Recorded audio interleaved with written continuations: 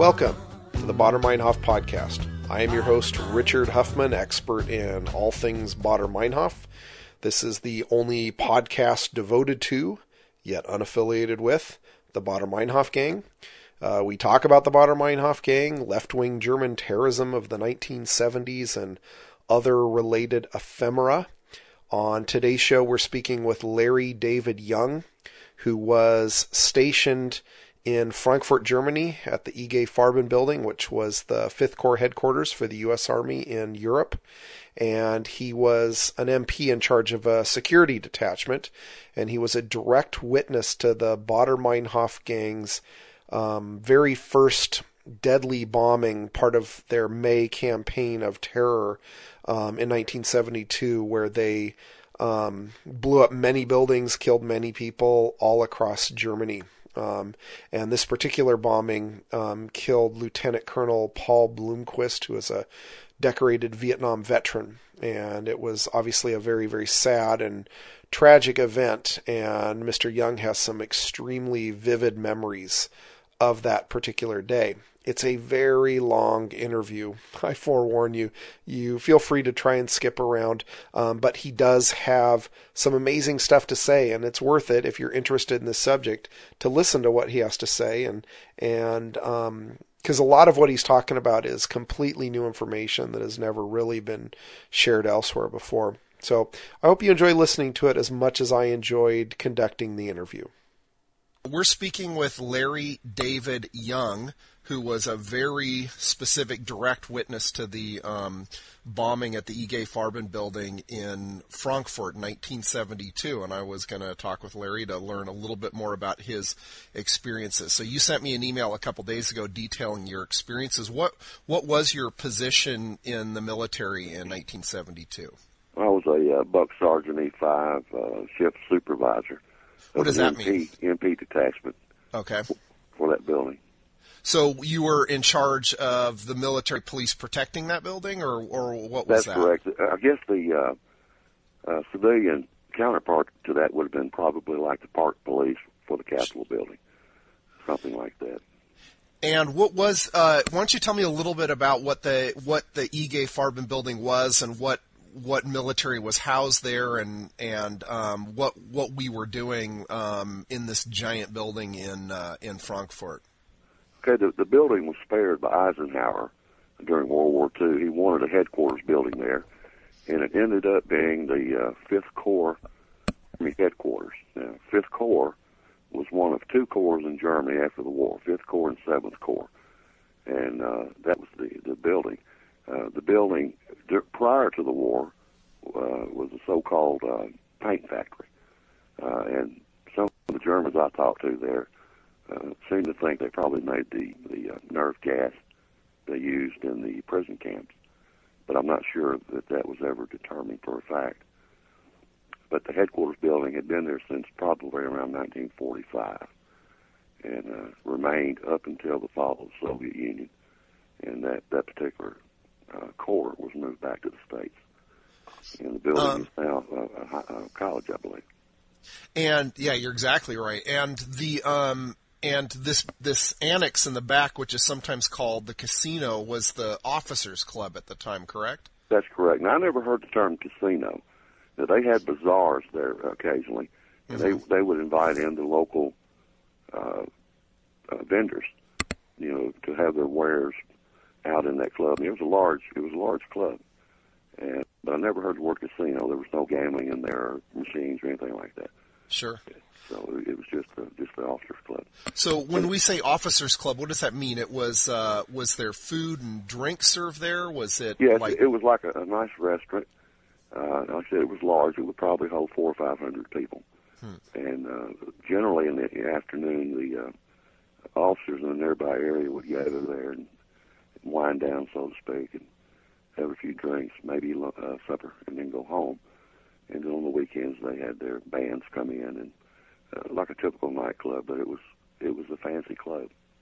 So on May 1st, 72, how many people would you figure were at the officers' club that night? Well, I don't have any idea. I never went in prior to the explosion, other than to answer to a call of prison property or something of that sort.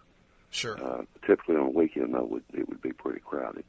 But this bombing occurred on a Thursday night, so I really don't know how many would have been there, but probably less than 100. So how did you come to be there that night when that happened?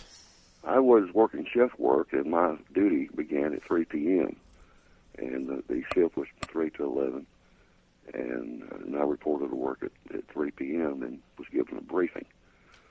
And 2 weeks prior to this bombing incident, we had been on 100% ID check. Now, naturally, we had 3 generals in the building at that time, 1 3-star, 1 2-star, and then 1 1-star, 1 brigadier. And they operated within the building in their own little domain. And, of course, they were not checked. We knew them personally, but everybody else was checked. And no packages were allowed in unless they were inspected. It was a total lockdown. And at 3 p.m. when I got my briefing, back then we called it guard mount, or it might be called a roll call these days. We were briefed that to go back to normal operation, and we had a tour group coming in, and they started to line up at about 6 p.m. This tour group was, if I remember correctly, they were headed to Holland for a tulip festival that occurs there about, during May and June, I believe, or somewhere in that area. And they had 3 buses that were scheduled to be there to pick up probably around 90 people. So inside the Rotunda area, we had about 90 people when the bombs went off. So is this, were these Americans, or was this German tourists? They were mixed. Some of the servicemen had married Germans in earlier tours, so that some of these were German descent, and some were American, and some were American dependent wives and children, and they could have been school teachers for the American school, or Department of Defense personnel that wanted to go on the tour. And most of the tourists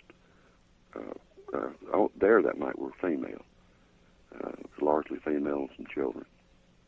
To take that trip, probably a 6 or 7 hour trip.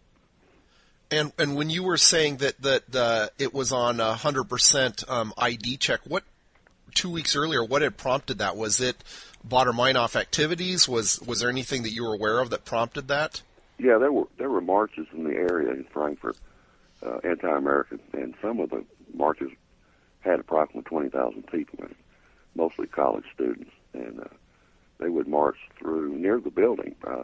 They would get within two blocks probably of the building, and since this was a major Army headquarters, then the powers that be decided to lock it down, and we had patrols in the area. This compound was probably 3 miles in circumference, and it housed, movie theaters, American High School, a large engineer building, Corps of Engineers, and some college buildings. University of Maryland had some contract buildings there, so it was a large compound. And so, but at 3 o'clock that day, we were told to reduce patrols, and go back to normal operations. So, because the perceived threat of the demonstrations was over, it sounds like. That's correct. Okay. And the information I got, that military intelligence said that the threat was over. I personally didn't believe that. I didn't feel comfortable. I thought it was premature. I've learned since then that military intelligence is they're not very good at what they do. And, you can see this on what happened with Bush and all the gas in Iraq that wasn't there. And, you can watch the old movies of Vietnam where they would drop these troops in a hot area after military intelligence said that it was a free area. And they'd get wiped out. Whole entire units get wiped out based on military intelligence recommendations. Well, it sounds like in this case their perception was based just on this localized threat of students and not really on the possible pending threat of the Red Army faction, the Baader-Meinhof gang.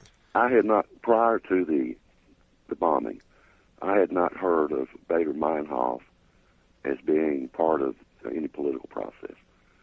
My understanding were that they were in the Stars and Stripes, which is the American newspaper. It's been around since World War II, I suppose, or before. They came up with a daily edition. they identified these people as a Bonnie and Clyde type people, Baader-Meinhof. And to my understanding, at that time, that they were bank robbers and, like the American Bonnie and Clyde. I had no prior knowledge of the political activity. I would assume that someone in the Army chain of command knew that they were political. And I had not seen any photographs of any of the terrorists prior to that. Now, the next morning, Stars and Stripes got all their pictures in the paper. And I picked out two, a male and a female, that were at the building at the time of the explosion. And so then I got involved in the process with CID, German police, and the BKA. And well, tracking these people down. We'll get to that in just a minute. So you were at the building with the tourists, the group of 90 or so tourists, and it's about 7:00, correct? That's right. Okay, so step me through what happened then. Well, the tourists were gathered in the rotunda. Now, the rotunda area has a dome on top that's very similar to the U.S. Capitol. And we had identified everyone, and they were wanting to bring their luggage into the rotunda. And I wouldn't allow that. I told my troops, keep all the luggage outside the building. There's a large driveway there, and where the buses would pull up, and so they can load it there. I don't want any luggage inside. So nothing penetrated the barrier except the people. And I was at the very end of the rotunda, and this nice-looking woman walked up to me. And she had her hand in her purse. She had a shoulder strap purse. Had her hand in her purse, and she was fixing to cross into the inside of the building. And I spoke a little German then, and I asked her for identification in German. And she asked me in return for the restroom. And she still had her hand in her purse. Well, as a casual matter, wearing a .45 caliber pistol after a few hours gets kind of heavy on your hip. And I tended to have my right hand resting on my pistol, just resting. And as she walked up, that's the way I was standing. And then I asked her for identification. She in turn asked me in German for the bathroom. And I pointed it to her and told her no further than that. And as soon as she got out of my peripheral vision, the bombs went off. And there was one and another, and they were within nanoseconds of each other. Wow. And then, steel, glass, and everything started flying. And people were down and screaming, and it was just terror. Now, and I couldn't see any of my people. All my troops were down. The rotunda is in the main building, correct? It's at the entrance. You walk through one set of doors. I think there were 6 doors to the front of the building. They were probably 10 feet high and 3 feet wide for each door. Solid glass, very heavy metal construction. And then you get through there's a foyer. And it was probably 20 feet deep and 60 feet wide. And then you get another set of doors. And once you go through that second set, you're in the rotunda. And that's where all the civilians were when the bombs went off. And this person that you spoke to is later, the next morning, you realized it was probably Gudrun Ensslin. That's correct. I identified her just through the paper. And okay, so you're saying you couldn't see or recognize any of your people, meaning because of debris and smoke and stuff? And some of them just ducked down. I think they were shocky. Some of them were shocky, and just ineffective. For a minute or two. Maybe one guy in particular never got to where he could work. But I ran out front because I never got scared. I got mad, that something had happened. And in my mind prior to that, I thought if we get hit, they're probably going to drive by and throw some grenades in this foyer. That's what I thought. It'd be the most they'd do. And it turned out to be, it was more like 5 pounds of C4 as opposed to a hand grenade. But I ran from the building and I engaged a guy with an M16. He appeared to me, now he was down the front of the steps. From your photograph, you'll see a center parade field looking thing. Yep. And he was, it's a very closest point of that parade field driveway area, and I was on the steps, and I drew down on him with my .45, and but he looked like an American, and I thought he had long hair, but not hippie long. It was shoulder length or less, a little under that, and he looked like an American or GI. And when I pointed my weapon at him, he never pointed back at me. He was holding it at port arms. And I thought, if I fire and miss, he's going to spray everybody behind me. You know, so he was holding a weapon? M16. Oh, my God. Sure was. And he was in civilian clothes. Jeans and a red plaid checkered shirt, red and white checkered shirt. And he took off running to my right, and I thought better than shoot him. He looked like an American. He didn't pose a threat, other than the fact he was not supposed to be there with an M16. But he never offered to engage me. And I thought, if I fire and miss, he's going to spray all these people standing behind him, because he would have fired into the building. If he got me, that'd been something, but he would have, some bullets would have gone inside that building. Wow. So I decided not to fire. I got a little criticism from that, but I did the right thing, because it would have been a good pistol shot at 80 to 100 feet. You know, I'm a good pistol shot. I was then a scored expert, but that's not the point. You know, I made that decision right then not to shoot, and he got away, and we don't know who he was for sure. At least I don't. So, and I don't know of any Americans that were involved with these people. So did he run away immediately, or what was? How did he? When I drew down on him, he never pointed at me. He just stood there like he was in shock, or like "you got me" kind of deal, and then he just spun to his left and took off running. You know, the area that he was running to, excuse me, as you face the front of the building to the left, at the very left end of that building was a door that MI used. And I thought, he's an MI covert guy. He's covert, and you know, and he's MI, and because he ran back in that direction. And I explained that to the general's board. The reason I didn't fire is because he offered no aggression to me, and he ran back to where MI was located. And they told me, well, MI, there was nobody in MI doing that, and they weren't authorized to do that anyway. Well, I knew for a fact, though, that MI had covert people in those marches 2 weeks prior, because I knew a couple of them, and they would march in there and try to pick up, you know, information. So I knew that was a lie right off the bat, that they did have covert people, and they were working around these marches. Wow. So the guy runs off, and then what do you do next? Well, I went back in the building, and as I was going back in, now keep in mind the time frame on this is probably like a minute. Sure. A minute and a half at the most. And I had one of my radio guy, was there named Ted Boyd, and out of 5 men, he was the only one that was up and around, like he had any good sense.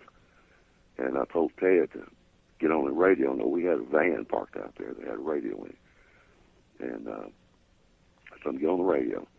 Send me all the EMPs you can get. Send me all the ambulances you can get. Call German police. Call CID. And get them here now. And he went and made that radio call. And then someone told me that they heard an explosion behind the building.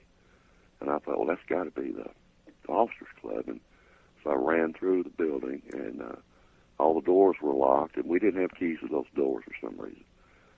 And so I took a nightstick that I had and broke out the glass of this door, and that was a challenge.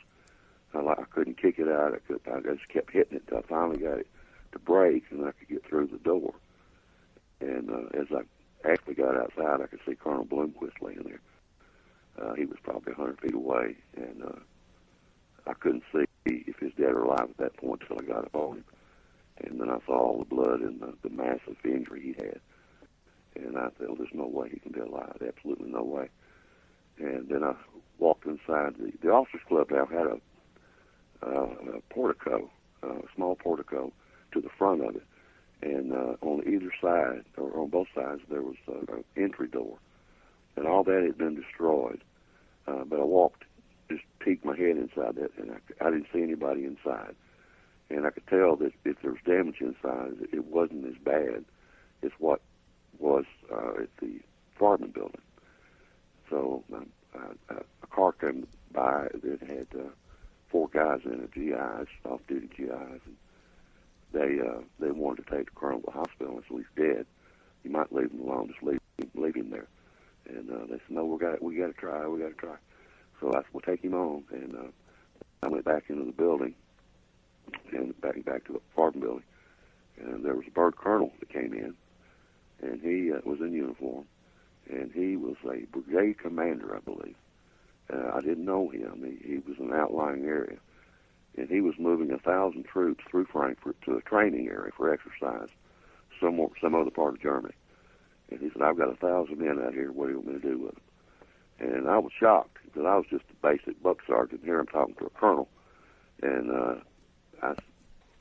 just put them around this compound, elbow to elbow, fixed bayonet, nobody in, nobody out till we get this thing, under control. And that's what he did. And within a few minutes, ambulances started showing up, and so every cop in Germany, I believe, was there. So with Lieutenant Colonel Blomquist, you arrived at him, and he was dead at the time. I was the first one there. And tell me about his injuries, because it's been reported that he was hit by glass from the one of the windows blowing out, but you're saying that definitely was not the case. No, I'm not saying he did not have glass fragments in his body. He may well have, but what I saw was not caused by glass. It was not a clean cut. This was caused by a projectile or shrapnel, at least the size of a baseball, that hit him. I would say probably right under his chin, down to his clavicle, and blew all that out on the right side to include part of his ear. And it's like he took a saw and cut all that out. And the carotid and all that was exposed. And he totally bled out. Do you think it was shrapnel from the bomb, or it was? Well, from that building, said that portico was metal, and so there was fragments from that, and possibly some fragments from the bomb, depending on how they packed it. They may have packed it with some shrapnel, pieces of metal to it. I don't know. Where do you think the bomb was placed? It was right at the front, right in front of the portico. The portico was solid. It wasn't like an overhang of a building. It was solid. Wood and metal front, and then doors on both sides, glass doors on both sides. So that would have probably presented some shrapnel by itself. And do you think it was placed there because there wasn't security around there? Well, typically, it had no more security than the theater or the schools or anyone else. It was just a patrol area, but there was no one there, to even see who came in or out. It was of lesser concern, I suppose, security-wise, than the building, the apartment building. But there was no MP there now. I think after that they did put somebody out there, for 12 hours a day or whatever. Yeah. Which was really like closing the gate, after the horse got out. But, yeah. But it was a no higher value target than the theater or any other building, on that compound. Okay, so you had talked with this bird colonel and suggested they secure the entire area with his men, and that's when the ambulance started arriving. Yeah, the German ambulances pulled up, American ambulances pulled up. We probably had a company of NPs there within 30 minutes, and German police out the gazoo. There was nothing there but law enforcement. And then some of the military commanders heard of it. They brought their people in to make sure that all the classified information was there, and make sure there wasn't any. Some people stayed late in that building, to check on their people. All the phone systems got knocked out. That building is 7 floors high, and on the very top floor they had a large switchboard there that probably worked a lot of the military phones throughout the area. And it was manned by 8 or 10 people 24 hours a day. And that got knocked out, and I made a trip up there to check on them, and there was nobody there. How do you think it got knocked out? I don't know, unless it was just a jarring effect. I know our phones, I had 2 phones there that we used, and they didn't work. But it must have been a jarring action of that bomb, or bombs, that knocked something loose somewhere. That and the operators, they got out of the building. Even 7 floors up, they felt it and scared them enough they left. And there was a lot of heat on them after it was over with. You know, they were supposed to stay there until they died because nobody had phone contact. Yeah. So they left. You know, his phones are out. So. Were these civilian? Yes, they were. Yeah. They were American civilians. Yeah. Department of Defense personnel working for the DOD. Or that could have been Department of the Army people, civilian. But they scooted. That bomb was so powerful, I guess it's 7 floors up. They didn't know what was going on, and they got scared and they took off. Now, were there a lot of other people injured? I know of one other. Now, there were 90 people to some degree injured. Everybody there got a little something. I didn't get hit with anything, and none of my men got hit, but the civilians were bleeding. And of course, a lot of terror.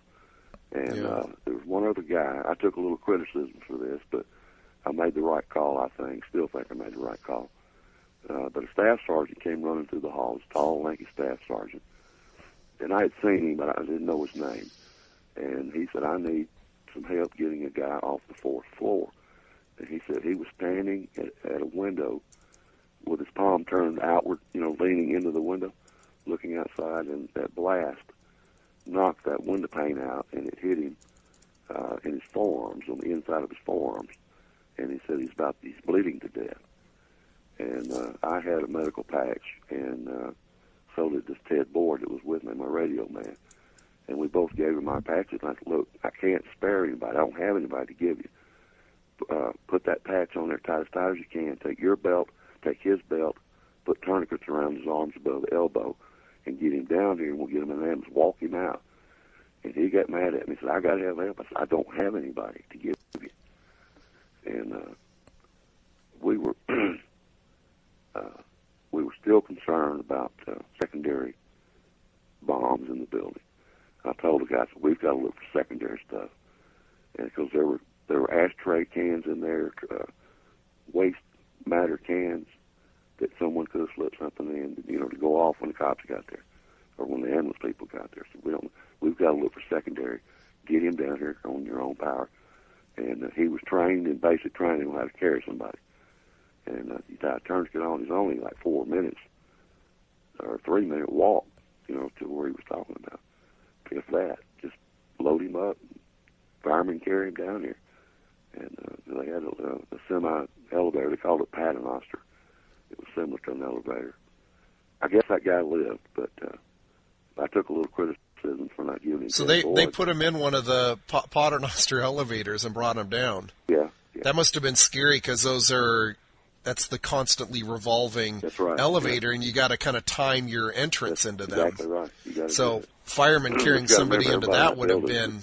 But everybody in that building used them daily, so they were used to it. Yeah. And now people that came in that, you know, their first day there, they panicked, you know, when to get on, when to get off. And I've ridden that thing all the way from top to bottom before I learned how to get off of it. And, it zoops over the top and goes back down, right? It takes you all the way to the basement again. Yeah. And there's no door on it. You just got to step off and step on. And some days it seemed to run a little faster than other days. But so he had the Paternoster availability. The guy didn't die at any rate. Now, I don't know whether he lost his arms or not. I never heard anything about it. I took a little criticism for not giving him Ted Boyd. But when I explained to him, we were still looking for secondary explosions with all the luggage that was out there. And we had already had insulin come through. And so if you could have put something, there might have been 10 terrorists there. We don't know. Yeah. They all might have had something put in trash cans, you know, time to go off later, but we never found anything. But that was the same time that Ted and I were sweeping through trying to find secondaries if there were any. And so that was a short-lived criticism. It's just, if I had to do it again, I think I'd have done what I did. Sure. But that was one of those, make a decision right now that you don't have time to think. And just react to what you're doing, and that's what happened. So so at this point, the ambulances have started to pack people up, and at what point did you start to decide, maybe there isn't another bomb, and how did that work? How long were you there working, securing the place? After the ambulances showed up and German police showed up, the main MP company in Frankfurt, and we were a small detachment. The main body of the MPs showed up. But this time, some ranking officers came up. They gathered all of us together, all the MPs around there. I think there were 5 of us. And they put us in an ambulance. I kept telling them, I'm not hurt. None of us were bleeding. We're not hurt. And they said, but you're going to go to the hospital, and you're going to get checked out. So we did, and had to get naked for them. And they checked every piece of us because they said there could be a piece of glass or metal that you don't feel. And when they looked us over, and they sent us back down to the building, and my CEO came along and told us all to go to the house. They said, you've had a hard day, just go on home. And so we did, and that was what all happened after that. I don't know. So I didn't see many. I didn't see hardly any of them get into an ambulance because they moved us out pretty quick too to get checked out. So, at a certain point, when did you start piecing this together and understanding that this was this left-wing terrorist and connected to the Baader-Meinhof? Was it reading Stars and Stripes the next day? Were people talking about it? I thought, just from the news press at the time, I thought these are some kind of Palestinian terrorist or something, because I was still believing that the Baader-Meinhof was a Bonnie and Clyde outfit. Yeah. Based on what I'd heard and read in the Stars and Stripes. That's how the Stars and Stripes categorized them. They didn't categorize them as a political action group. The next morning when the Stars and Stripes came out, I went back to my unit and I had a copy of that. And I said, I know 2 of these people. I saw one and talked to one. So let's go back a bit. So you picked up a copy that morning, the next morning of Stars and Stripes. Yeah, and then what did it show? There were, I think you got it on your website. There's a picture of about 20 of them. So it was the famous poster that right. Exactly. that's on the website, and that is has about 20 of the members, a bunch of women and a bunch of men on it. That's correct. I recognize the insulin. Now, the photograph of insulin is a good photograph, but that day she was decked out, like she was going to church that day. And when she gets cleaned up, she's a very pretty woman, or was. She caught my eye, and then she was headed to an area that she couldn't go. When you're saying decked out for church, kind of describe what clothing she was wearing. Oh, she had a business suit, a 2-piece business suit. If I remember, it was kind of a pinstripe gray, jacket and skirt, long boots. Had her hair fixed nicely, long dangling earrings, a lot of good makeup. She just looked really, really pretty. Sure. And I thought, well, I've not seen you before, but you can't go where you're going. And that's when I asked her for her allspice. And she asked me for the faucet closet. And I told her where it was, and I told her no further than that. And my intention was to give her a minute or two, and then I would walk up to near the door so I could make sure she didn't go any deeper into the building. In retrospect, do you think she was looking to place another bomb, looking to kill somebody? What do you think her intentions were in retrospect? Well, I have information, post information, what she was going to do. Yeah. I spoke with the BKA within 3 or 4 months later, and I described that to them. And they said her job that day was to kill you because you were the ranking guy. They wanted maximum confusion. And but I think that's possibly true because she had her hand in her purse. And I think by me having my hand on my pistol, that she thought, because, she's paranoid. I'm not, Yeah. And under her paranoia, she might have thought I had the drop on her. That if she pulled her weapon, I'd take her out. That's what I think she might have thought. But I also believe that she probably had the little clicker deal or whatever she used, remote control, to detonate those bombs at the front of the building. So you think it was a remotely detonated bomb, not a timer thing? Well, I think so. It could have been, because Yeah. she had her hand in her purse. And when I was talking to her, she had line of sight of where the bombs were. Oh, really? And so she could have, she may have threw her purse, remotely set it off, because it was just as soon as we talked, and she got up and she went to my right. We were standing face on, and she went to my right and got out of my peripheral vision. The bombs went off. So when you saw that picture in the paper the next day, you realized immediately, wow, because there she is on the top row. I know this woman. I know this woman, and I saw this guy there. So the guy you saw was Klaus Junschke. Junschke, that's correct. Tell me about, and he was the gentleman. He was the guy with the M16. No, he was not. He was separate. Okay, so what? Where did you see him at, and how did you encounter him? Okay, I was just about 10 minutes or less, probably more like 6 minutes before the bombs went off. I was in an office there in the foyer. They had an empty desk there. It was glassed in, and there was a desk to the right-hand side of the desk there that I used as an office. And I had been sitting there, and one of my guys came up to me and said, "I need to talk to you about a personal matter." So I stepped out with him. He headed toward the rotunda. I happened to look back to the front entrance, and I saw this scruffy-looking guy that didn't look like he belonged. And we locked eyes for a second or two, maybe a little longer than that. And I looked him over, looked me over. I didn't speak. He didn't speak. But I was just kind of thinking, what's he doing here? He looks like a hobo or something. And he turned around and walked out. And I said, well, it's open to the public. I guess he can come in and look this far if that's what he wants to do. And then I thought, well, he might be a bus driver, too. It's possible because his buses were starting to line up. And then I followed my guy back to the rotunda. And I was talking to him when insulin came up. And that's how I met Yinsky. That's who I was staring at there momentarily. Did you sense that they were together at all? No, not at all. No.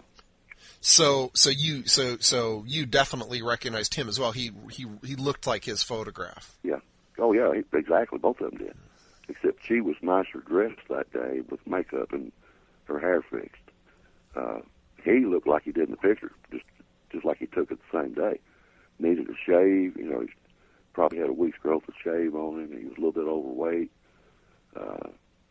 His clothing just didn't look professional.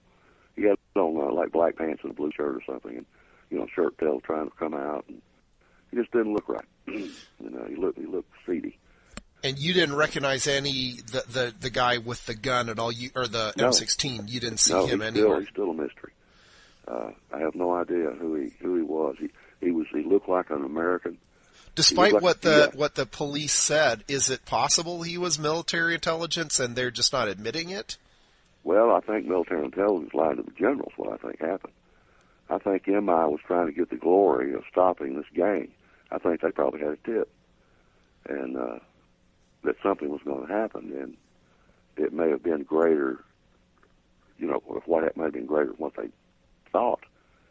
But I think somebody was trying to get some glory there, and it went all bad on them. Because the reason I ask about that is because I have never, ever heard of anybody in the Baader-Meinhof group having an M16. They definitely used Kalashnikovs and almost exclusively used them, and also some Heckler and Koch machine guns and some others. But I've never actually heard of them using an M16. And the fact that you identified him as looking kind of American, it sounds likely that there was a reason this guy was out there, and maybe they didn't. It sounds like you're saying they didn't want to admit it. It just seems odd. And also, I've never actually heard of them sticking around, like as you're suggesting, with firepower to kill people like that, or not do it. It seems more likely, as you're suggesting, it might have been Americans, and then they're covering it up later, possibly. Well, I've always felt that. Now, let me draw you a parallel. You've got in that MI detachment down there, they probably had a light colonel, maybe even a colonel running it, and then below him is all his sergeants and things. I don't know much about MI, how they work. But I do know I did have a couple of friends there from other assignments that were working in MI there in that particular detachment, and one in particular was covert, and he and someone else were actually in those marches. So I knew they had covert people at Corps level, 5th Corps level, that were involved in things in the community, and that was in the back of my head. When I went outside, I thought, this is a dadgum MI guy. That's why I didn't shoot him, because he didn't point at me. If he had pointed at me, I'd have shot him or shot at him, and I believe I'd have hit him dead center. But he didn't offer any aggression, and I didn't give him any. And he ran back where the MI people were. Yeah. You know, if he had jumped in a car real quick, I'd have probably started shooting. But because I'd known then he wasn't MI, he's with him. I did hear from my superiors that some American soldiers were helping these people. I never got any information other than that. There was no one ever convicted of it, arrested for it, or anything that I know of. But there was likelihood that they had some help.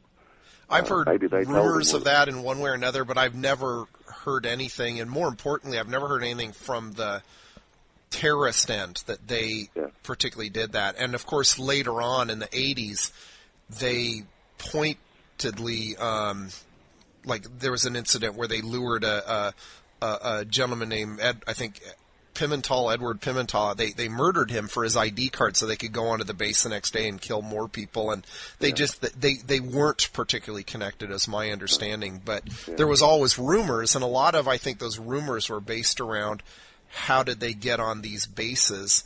And in reality, they got on bases by subterfuge. So I haven't heard anything that would actually support that.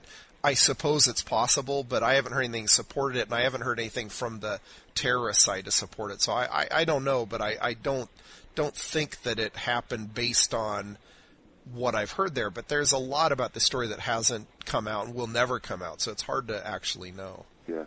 Well, you know, the Officers Club did not have a sign that said Officers Club on it. I think it was Terrorist Club, I believe. They had a sign that said Terrorist Club. That doesn't say Officer Club. It doesn't say anything. So somebody had to tell them, or somehow they gleaned the information that was an Officers Club. They may have, and see, that compound was open to the public. There were Germans walking all around that compound day and night with their dogs and playing ball in these big fields they had there. And it was well maintained. It was real pretty.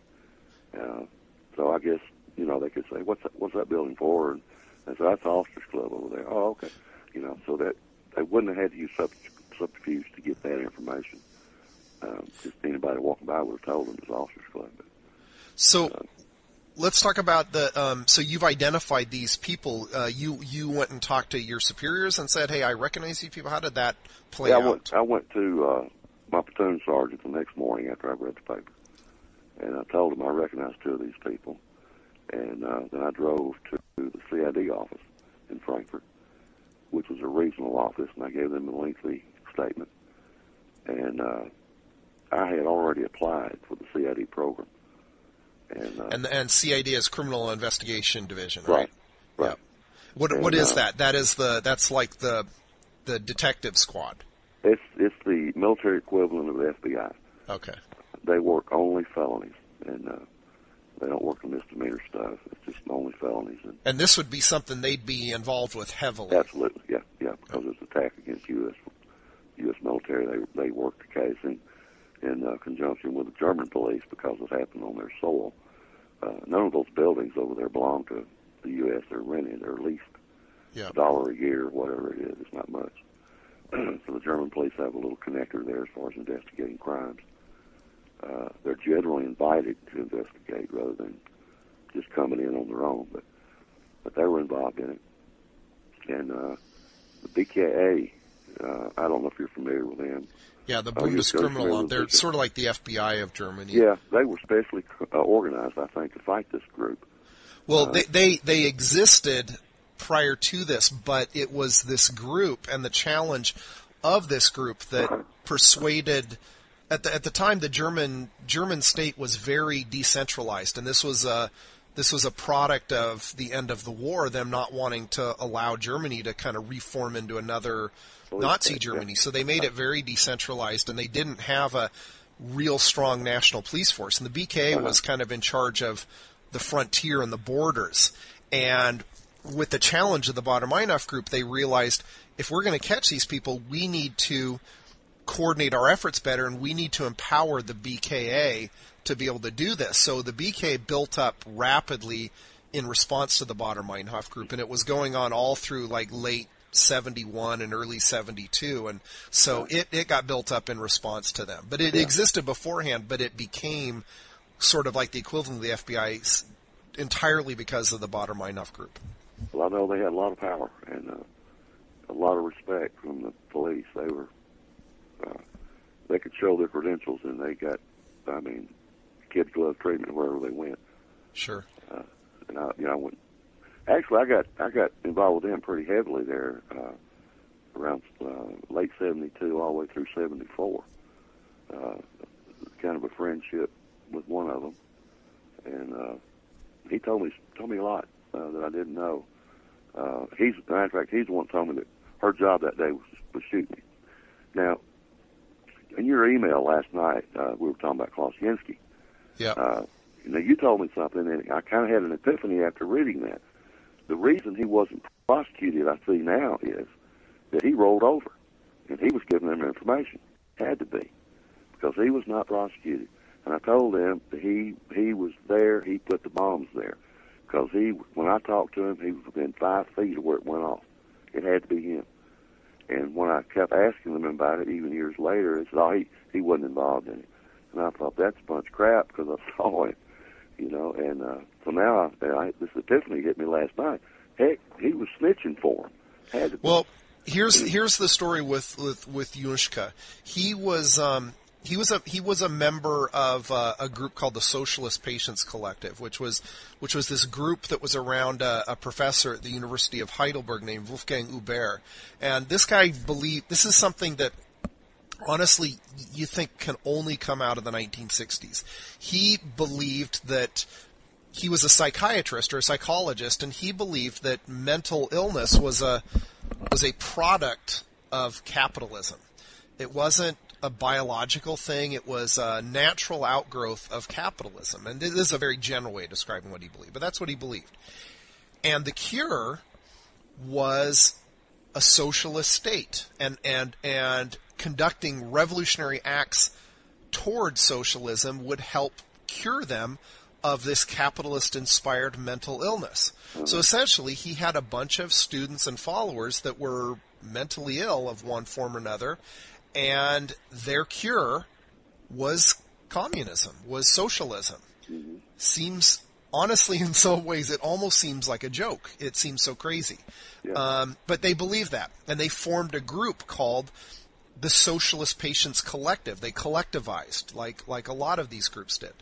And he was one of the now later, after all the group members were captured, a couple weeks after the bombing in May, a second group called the Second Generation of the Red Army faction was formed, and the basis of that group was former members of the SPK, the Socialist Patients Collective. But Yushka had joined earlier, and so he was a member of this, and he had participated in a bank robbery in Kaiserslautern in 71, and there was a policeman that got killed in this robbery named Herbert Schoner, and this was the first real victim of the Baader-Meinhof group, if I'm not mistaken, the first time that somebody had died, because prior to that they were robbing banks and it was exciting to young people outside, but people weren't dying, and at this point somebody was dying. They killed this cop, and that's what he was convicted of, and he did get a life sentence, and he was convicted for that. As to why he wasn't charged in your incident, I don't know, but I do know that separately he was tried separately and given a conviction for a different crime. Now, what happened to him was in while he was in prison throughout the 80s, and I'm not sure exactly when, but I described that incident where the gentleman, where they went on that base and they lured that one in a club the night before, and they lured that Edward Pimentel and murdered him for his ID card. He pointedly condemned that in prison. He publicly condemned it. He said, this is ridiculous. And he was roundly criticized by the other terrorists, both on the inside and outside, for not supporting the work. And that's when he basically broke with the group, and he condemned it and said, this is ridiculous. And this was a contributing factor in his pardon. A lot of these former terrorists were pardoned, and if they got out early, it was because they broke with their past, and he was one of those that broke with their past. So I'm not sure when he was doing that and if he wasn't quietly supporting ahead of time, but I do know that separate from this particular incident in Frankfurt, he was convicted and given a life sentence, which was a very harsh sentence for Germany, even though life means 20 years maximum. He was given that for a separate crime. So anyway, so that's the background with Junschke. So it's possible he was doing that. It's also possible that they picked and choose their battles, and they were thinking in the crimes when they were going after Ensslin, they really wanted to focus on the 4 major defendants of those crimes, the 4 or 5 major defendants in the Stammheim trial, and they wanted to put Junschke and others, and they didn't want to lump them into that, so they chose not to prosecute him for that. It's possible. I don't know. Well, it's interesting you mentioned Ensslin. I remember in some of the interviews, when I talked to the BKA, they were in my office, and it was most of the day we would talk about this over and over and over. And they hammered in on me. Tell me as much as you can tell me about Ensslin, how she looked, and what was my perception of her. And I told them how she was dressed that day, like I told you. And they said, do you think she was college educated? And I thought, well, based on her appearance and the way she handled herself, I'd say yes. Comparing her against Americans, That's amazing. You encountered her for all this time, and you had to talk with them for days about this very brief appearance. And I told her, I thought that she was poised, the way she walked. She was the kind that could put a book on her head and walk in a crowd, and her poise was good, and her looks were good, and her demeanor, and all this. And so they were trying to draw a picture based on a 30-second to 45-second viewing, or no more than a minute. But she had the flair to be about anything she wanted to be, I suppose. But as far I could only compare her against American women and more. And I thought, well, she's better this way and better that way. Because I'd only been in country like 6 months. It was on my first tour. I spent 2 tours there. That was my first tour, so I didn't really have a lot of experience identifying German women. I could only compare them against American women. So. Well, to give you a brief bit of a background, kind of establishing what you had established earlier, was you're right. In the American press, what little coverage they had, and they talked about it in Time and Newsweek before the bombings of May of 72, it was entirely referred to as this Bonnie and Clyde situation, right. And that was a product of the fact that this journalist, Ulrike Meinhof, had helped Andreas Baader escape from custody.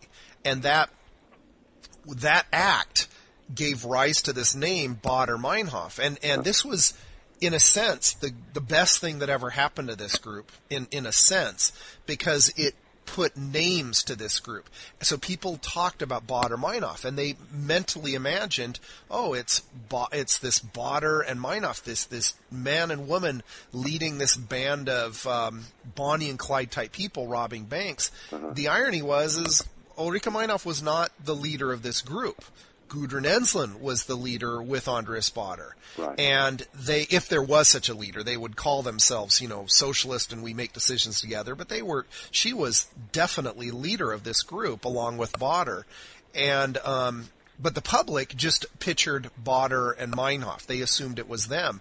And because early on they were just robbing a bunch of banks and other stuff, outwardly people would equate them romantically with Bonnie and Clyde. And of course, Bonnie and Clyde was something that a lot of people were thinking about this time. It was only like 4 or 5 years earlier the movie with Warren Beatty had come out, Right. and there was a very romantic thought of Bonnie and Clyde in people's minds, so they connected that. And to the American, I don't know about the American military intelligence, but certainly the American press and Stars and Stripes, that's kind of all they thought of it as. They weren't really listening to them when they would put out communiques about how we want to bring the war home to America in Germany and bring about global revolution and stuff. They just were thinking of in terms of Bonnie and Clyde. Now, the BKA, on the other hand, they knew exactly what was going on, and they were very worried what might happen, that they were going to start putting their war into action and start bombing stuff. So when they were grilling you, they were probably, amongst other things, they were going, my God, the leadership of this group is directly participating in these activities. That's kind of rare. In a lot of these terrorist groups, you have leaders that send minions out to do it. But this is a group that the leadership actively participated in all of these terrorist acts. I mean, it was really kind of putting their money where their mouth was. So anyway, I digress, but that's kind of the background of why the Americans were focused on this kind of Bonnie and Clyde kind of thought, but the BKA was probably a heck of a lot more knowledgeable about the internal workings of the group. And at this time, they did have a couple of informants within the group that were telling them generalized things about what was going on. So they knew it wasn't Meinhof. They knew the importance of Gudrun Ensslin. Yeah. Well, there was another incident, or another deal. I guess about 2 weeks after the May bombing, I was approached to, actually I wasn't told, I strongly suggested that I submit to a video interview for a German TV station. Really? Yeah. So I did that. It was about, it was like our 2020. 2020, I think, might have just been online then. Well, 60 Minutes was on at the time. Okay. And it was about a 10 or 15 minute segment that I was on German TV, and I didn't speak German well enough at that time to catch all they were saying. I could just see myself on TV. I didn't want to do it because they filmed me in my car driving to work. I reenacted what happened, and I didn't like my car being on TV anyway, but I ended up selling that car real quick. Yeah. And, so I was on German TV for a while. They absolutely would hold people accountable for their actions. So you being on TV before all these people were caught was a pretty dangerous act. Were you thinking that at the time? Yeah, I was. And that's why I sold my car, and I've got another one. I got a little paranoid there because I was in country for another 2.5 years. And at that time, to my knowledge, I was the only surviving witness that could ID somebody. That may not have been correct, but I felt that I might have been. And I got to where I would tape my hood, tape my doors when I got out. With Scotch tape, just a little bit of tape to see if they'd been opened or tampered with. And I did that for at least that tour till 74. That's when I rotated out. But because I didn't know, and I had went to several lineups at German prisons. I ID'd Ensslin. Tell me about that. So first off, when you were you relieved when you heard a month later that she had been captured? I didn't know when she got captured. Do you remember what year it was? Yeah, she was captured. Almost the entire leadership of this group was captured within 5 weeks of the bombing in Frankfurt. No, I don't know when she was captured. I probably read it in the news, but I don't remember that. I think it was. I can't remember the exact date, but she was captured probably about 1 month after. She was captured after the Frankfurt captures of Baader, Raspa, and Mainz. Well, I had a little bit to do with Baader getting captured. Tell me about that. Inadvertently, several weeks after the bombing, actually days after the bombing, we started getting printouts of license plates known to be used by the terrorists, and I had one in my vehicle, and I had to make a run somewhere one day, and I had this Ted Boyd again driving, and he was one of my favorite guys, And we were driving through Frankfurt, and we stopped at a red light, and there was an Alfa Romeo in front of us. And I looked at the hot sheet and looked at that plate, and it matched. And I got out to approach the car. Well, he took off, run the light. And we got after him, and the only thing we had to drive was a dadgum Ford van. And we stayed with him. He went up on sidewalks, we went up on sidewalks. Ted didn't drive as hard as I would have driven, but we stayed up with him pretty good. And we busted lights, and then, we had a blue light, but we didn't have a siren. And I was on the radio trying to get through, but the buildings were so tall that my radio wouldn't bounce off the buildings. And I was trying to get German police to intercept us, and I couldn't even get through the MP station. And finally, he turned left, and Ted hesitated a little bit on his turn, and we lost him. Absolutely, he just out of thin air, he was gone. It was in a residential area. And we went on back, and I made a report of it and sent it to we had an interpreter that was hooked in with the German police. And I had him give them a call and tell them the spotting and where it ended up. And the next morning I got up, and bam, they'd caught him. And it shot him in the butt going over a fence. And I thought, well, that wasn't quite how it happened. If you're talking about Baader, yeah, he was. They had intel, and it may have been from what had happened with you that they were using this garage in Frankfurt, very close to where your base was, and they were out, but the police secretly went into this garage and they found tons of explosives, and I think possibly like ammonia nitrate fertilizer explosives they were building, and they systematically replaced all the explosives with inert stuff. Oh, okay. And then they waited for these terrorists to show back up, at which point they ended up in a shootout with them, and Baader got shot in the leg, and him and the others were all captured in a big, I mean, honestly, an enormous shootout that was all over live TV and stuff, and the police had kind of knew there was going to be a shootout going on, so they had kind of systematically replaced, like, they had set up sandbags in the area and everything else. One thing I cannot recommend highly enough. Whereabouts do you live? I live in Canton, Texas. It's 50 miles east of Dallas. Okay, so it's possible in Dallas. There's honestly a really pretty amazing movie that came out in Germany about a year ago, and it was nominated for the Oscar last year, which it lost, called the Baader-Meinhof Complex. Really? And it's being released in America next month, or this month actually. And it'll probably be in Dallas. I'd encourage you to see it because it'll probably bring up memories.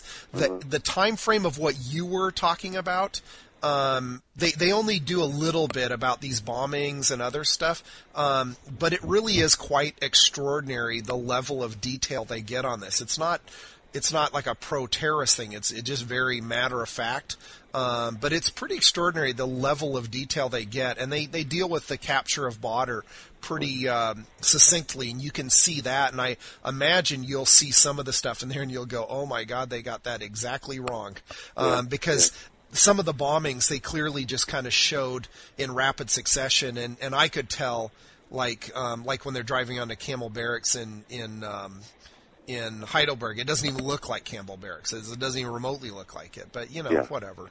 So anyway, so the next day they had captured him, and you had heard about that. So were you following it pretty closely at this point in the news when these people were captured, or was it just a peripheral thing? The only news we got was either on AFN, which didn't give a lot of news, just Stars and Stripes basically at that time. Yep. Now months later now, when I was talking to BKA quite a bit, I told them about this chasing Baader, or this car one day, and that the capture of Baader was in that area. And he said, "Yes, we saw you." So evidently they had a remote control, or he did, to open the garage door to get in and hide that car before we could spot him. But I was thoroughly intending to have a shootout that day with somebody. Prepared to. And but we lost him, and that's the only thing I can explain is that he had a garage door open and opened it up before we got there, and it closed before we got there. Now, I don't really know like rules of engagement, but as an MP, what would have been the blowback of you engaging in a shootout on Frankfurt streets? Pardon? I got a medal. Okay, so that wouldn't have been treated poorly at all. They would have. No, under the SOFA agreement, Task Forces agreement, we could detain Germans, but we couldn't prosecute them, and we did that frequently. If we caught a German acting out, we'd hold him and call the German police, and we could use whatever force was necessary to hold him. So had they presented an aggressive stance, we could stay with them, and that was under the SOFA agreement. So challenging or shooting a German would not be illegal per se. So let's talk about some of these lineups that you participated in. Tell me about them. I can't tell you where they were, and I don't remember. Both were on near the French border. One was with insulin, and I picked her off right off the bat, and it's simple. And Baader he did something in his lineup that I had never seen before, and I was raised in a law enforcement family. My dad was police chief in my hometown as long as I was growing up, and I hung around that jail a lot, and the police, and I'd never heard of this, and it hasn't happened since, but when we were in a big theater, like a movie theater with a high stage, and they started bringing people out, and about the fourth one out was Baader, and I recognized him just from his photograph. Now, I never saw Baader in person, but I recognized him as he was coming out on the center stage, and before he got center stage, he started yelling in English, "Pick me, I'm the one you want." Well, that blew the lineup, see? And I thought, that is one smart cookie to blow a lineup like that. Absolutely blew the lineup. And we were all in the dark and had lights in his face and that kind of thing. But it's amazing. I've never heard that, but that exact thing, they must have talked about that amongst themselves because Ulrike Meinhof did the same exact thing. Is that right? And it probably happened after this because they had prepared the other women in the lineup for this. So here's what happened. They brought her out for a lineup, and she started screaming, "I'm Ulrike Meinhof." Now, what did the other women in the lineup start doing? They started screaming it too. "I'm Ulrike Meinhof. I'm Ulrike Meinhof." Yeah. And so I likened it. It was like a weird version of the TV show To Tell the Truth. They're all standing up screaming this to kind of not confuse them. And I'm going to suspect Andres Baader, when he did that, he was onto something, and the police probably learned their lesson when it got to Meinhof's thing. So you probably were the witness to the first time that had happened. I've never heard of it since, never seen it since, and I probably conducted 50 or 60 lineups in my CID career, and no one ever did it. And I've never seen it on TV, even in these cop shows. And I thought, that's just how intelligent these people were. Yeah. Because it blows the lineup, absolutely blows it. And they can't use it in court, can't even talk about it in court. And I thought, that's pretty slick. So you ended up testifying in several trials, it sounds like, 2 trials. Well, yeah, but I can't remember who it was. So there was trials. Did you testify in the Stammheim trial in Stuttgart? No, I didn't go. Both of mine were near the French border. Okay. But the lineups and the trials. Okay. And I can't remember. These were small towns I had never heard of. And it wasn't Mulhausen, was it? I'd have to look on the map, and I may not even remember the name of the town. So, and this was for the bombings at of course your place. It wasn't for some of these other crimes. Yeah. The problem I had with testifying was that they would not let me read any of the statements I had made earlier. Now, the time of the statement and the time of the trial was 6 years later, and they were asking details about. Well, one was the insulin trial. It was the insulin because they kept asking me about her makeup and her dress, and going back over the same thing I told the BKA. And I said, well, I need to look at my statement. And they said, no, you can't do that in Germany. You can't do that. So, it was really kind of a messed up deal.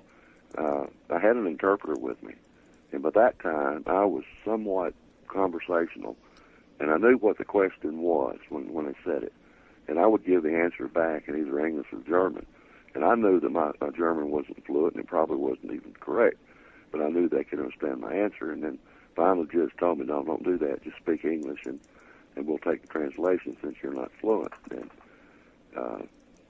but I don't know, it was just a terrible thing. And I don't know if you're familiar with how German courts work, or at least in this case, the A prosecution. little bit. What do you mean? Well, the prosecution and the defense asked the judge the question, and the judge asked the witness.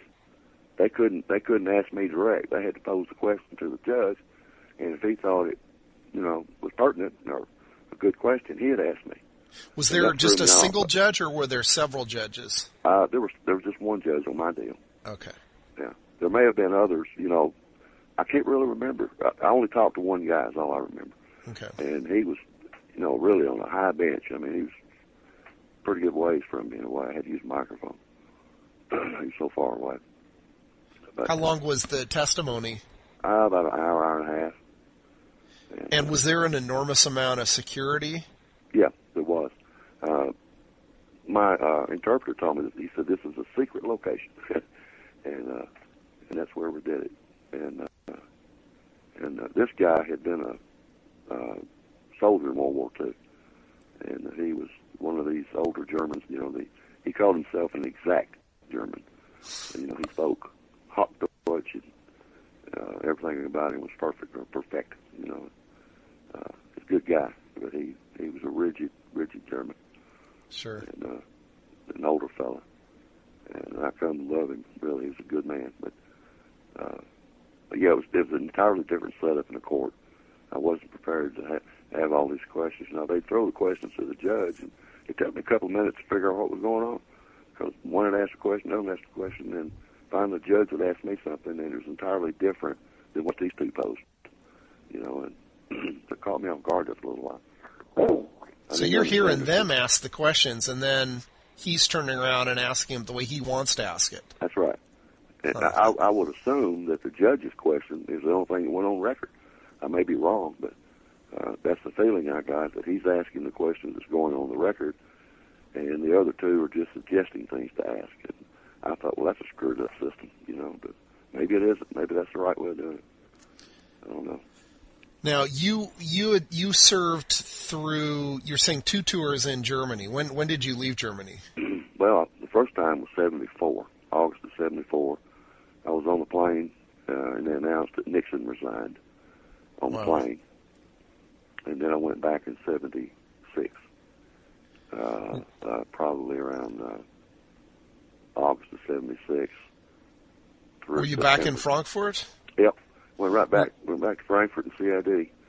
Were you there during when they had another bombing there by the Baader-Meinhof group? Well, I was in Alabama then at the CID Academy. I was teaching there for the new guys, and I heard about it on the news that they bombed it again. And I thought, won't these people learn? The military mean won't they learn how to protect themselves? But I'm not sure if nobody got killed in that deal, did they? No, there was I think like 13 or 17 people injured, but nobody was killed. I spoke to another gentleman, which I don't know if I've got his interview up. Had a problem with getting my interviews up. That he was actually there for both of those bombings, which was amazing. The situation this guy is in. He actually witnessed both of these bombings, and later, about 3 years later, he was at Oktoberfest in Munich, where some crazed anarchist killed a bunch of people, and he was almost a witness to that bombing. He was there when that had happened too. So a lot of stuff was going on in Germany at the time. Too, isn't it? I believe that's on your website. I'm sorry, pardon me? But the guy that was at both of them, I think. Yeah, him. Yeah. Well, I wasn't injured in that thing, and only by the grace of God I wasn't injured because so much stuff flying around. And the only after effect I had of that was for probably 4 or 5 years later, or for once in a while for about 5 years later, I would hear those bombs in my sleep. Wow. And it jarred me out of bed. They were so loud. I thought the rotunda was coming down. It was so powerful and so loud. And I guess somewhere in my brain that kept a record of it, but I would replay that in my sleep. You know, I'd jar out of bed. And it was just as loud as the day I heard it. You know, and up to that point, the loudest thing I'd ever heard prior to that was a hand grenade that we threw in basic training. I thought that one loud son of a gun, you know. And but this thing was louder than that. Wow. It was awesome. Now, the first couple of people I had interviewed, or one of them, sort of described the bombings differently than yourself, and you were obviously more directly there. But they had described a bomb that was inside in addition to the officers' club, one that had blown up inside the main E.G. Farben building. But I'm confused. Maybe they were confused. What's your recollection of exactly the placement of the bomb or bombs and how that worked? Okay, in the foyer of the Farben building. Yep. As you walk through the right front door, there's about 6 doors from right to left at the very main beginning of the entrance. And those doors stand probably 10, 12 feet tall, 3 feet wide, double doors. I think there were probably 4 sets of double doors going in. Immediately to the right, as you enter the first door into the foyer, was a telephone booth in the very back corner. And then adjacent to that was the EMP desk, with a small office, you know, with a sliding glass front to it. You know, we could talk through the glass if you needed to. I think the bombs were put inside that phone booth. Now it was bigger than our standard American phone booth. It was solid oak, dark walnut colored, and it had a wooden door that had just a little window in it. And when you opened the door, even in daylight, you couldn't see inside that phone booth. So the light didn't come on. And even when it was closed, it was a very small light in there, just enough light that you could read the dial phone number. And I think that's where they put them. And it was at least they were in that corner, if not inside the phone booth. So there was a bomb there, or bombs, and then there was a bomb over in the officers' club. That's correct. And did they go off at the exact same time? Well, or within seconds? No. The two in the Farben building went off almost simultaneously. There might have been a second or two delay. Okay. And then at the back of the office club, that's probably a minute to a minute and a half delay after that. So that might have been a timer. And it could have been command detonated as easily. But it was not in the building, best that I know. I think it was outside against the portico wall. That's where I think it was. Sure. And there might have been a car parked there even. I'd have to get those pictures out to look to be sure, but there might have been a car there that suffered damage, which was within probably 15 feet, 20 feet of Colonel Bloomquist. Well, I'm just wondering what kind of lingering questions you have, because it sounds like there was, obviously it was a kind of a central experience in your young life at the time, and what stuff that later you wondered what was going on, like with the, like you were talking about with the military intelligence. Is there other things that you wonder what was happening, what connections there were that weren't totally answered? Well, I can just tell you my inner feelings mostly. I think well, the BKA, I dealt with them a lot, in the from 72 to 74, and then again around 78 or 79, somewhere through there. We talked about just old times, but I learned a lot from them, so I don't know that I have any particular questions. Now, speaking from a victim standpoint, I thought and still believe that this terrorism stuff is a bunch of cowards. Yes. That I would have gone toe-to-toe, one-on-one with any of them.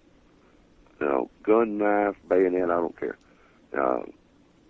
But I thought that was so cowardly to do that. And it kind of, a miniature picture of it, I kind of got my feelings hurt, by them. I thought, Why would you kill me? I had absolutely nothing to do with the Vietnam War. I have absolutely no political power. Killing me, killing Colonel Bloomquist has nothing to do with the price of eggs. You know, it is so far-fetched. Why don't you go blow up somebody in Vietnam or go for a politician, you know? Why us? We didn't do anything to anybody. And I think I dealt with that a little bit. But I think probably any victim of a violent crime probably says, why me? You know, what did I do to you? You know, so... I think that's like the central question. For me, I don't know if you read a part of my site, but my dad was he was a EOD, explosive ordnance disposal tech, in Berlin, and he happened to fly into Berlin literally the week after Baader was broken out of custody, pretty much in the same neighborhood we lived in. And my dad was the head of the bomb disposal unit for like 2.5 years, right during the height of the Baader-Meinhof era. So my dad ended up defusing a bunch of bombs. He thought they were Baader-Meinhof bombs. I later realized they were probably this kind of side group that was friendly with them called the Movement June 2. And once they left a bomb where my mom was having lunch at an officers club, which did not go off. My dad defused it. Another time they left a bomb. There was at Tempelhof Airfield where they had the Berlin airlift. They had a display like a C-47, and on one of the wings in the wheel well, they had put a bomb at the foot of the wing, and at the wheel well they had put another bomb. And my dad started defusing that bomb at the wing, and his buddy looked up and saw the other bomb inside the wheel well, and they pulled that down and realized that was designed to go off earlier. In other words, the first bomb was sort of a decoy, and the second bomb was designed to kill my dad. So I look at these things and I go, man, clearly had they killed my dad, they would have entirely justified. They didn't know who they were going after, but they would have said, they would have come up with some justification that it was bringing the Vietnam War home. They might have found out of my dad's Vietnam experience and decided, well, it was because of this. Either way, it was all justification that they came to after the fact.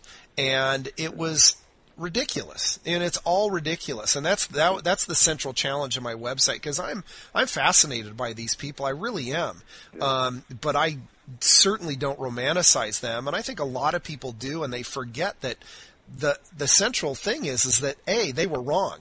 Both if you're a left winger or a right winger, in retrospect, they were clearly wrong. They may have had challenges of the system that we could all argue with, but their method of going about it was terrorism. And that is wrong, and it was counterproductive even if you supported what they were doing. And the wake of victims, both people like yourself that it affected them afterwards, and the family members of people that were killed, is just tragic, and it's rarely ever talked about, the family members of all these people that were killed by them and the tragedy. I mean, it's just a real crazy, crazy time, and people don't seem to take account for the devastation that these people caused. Yeah.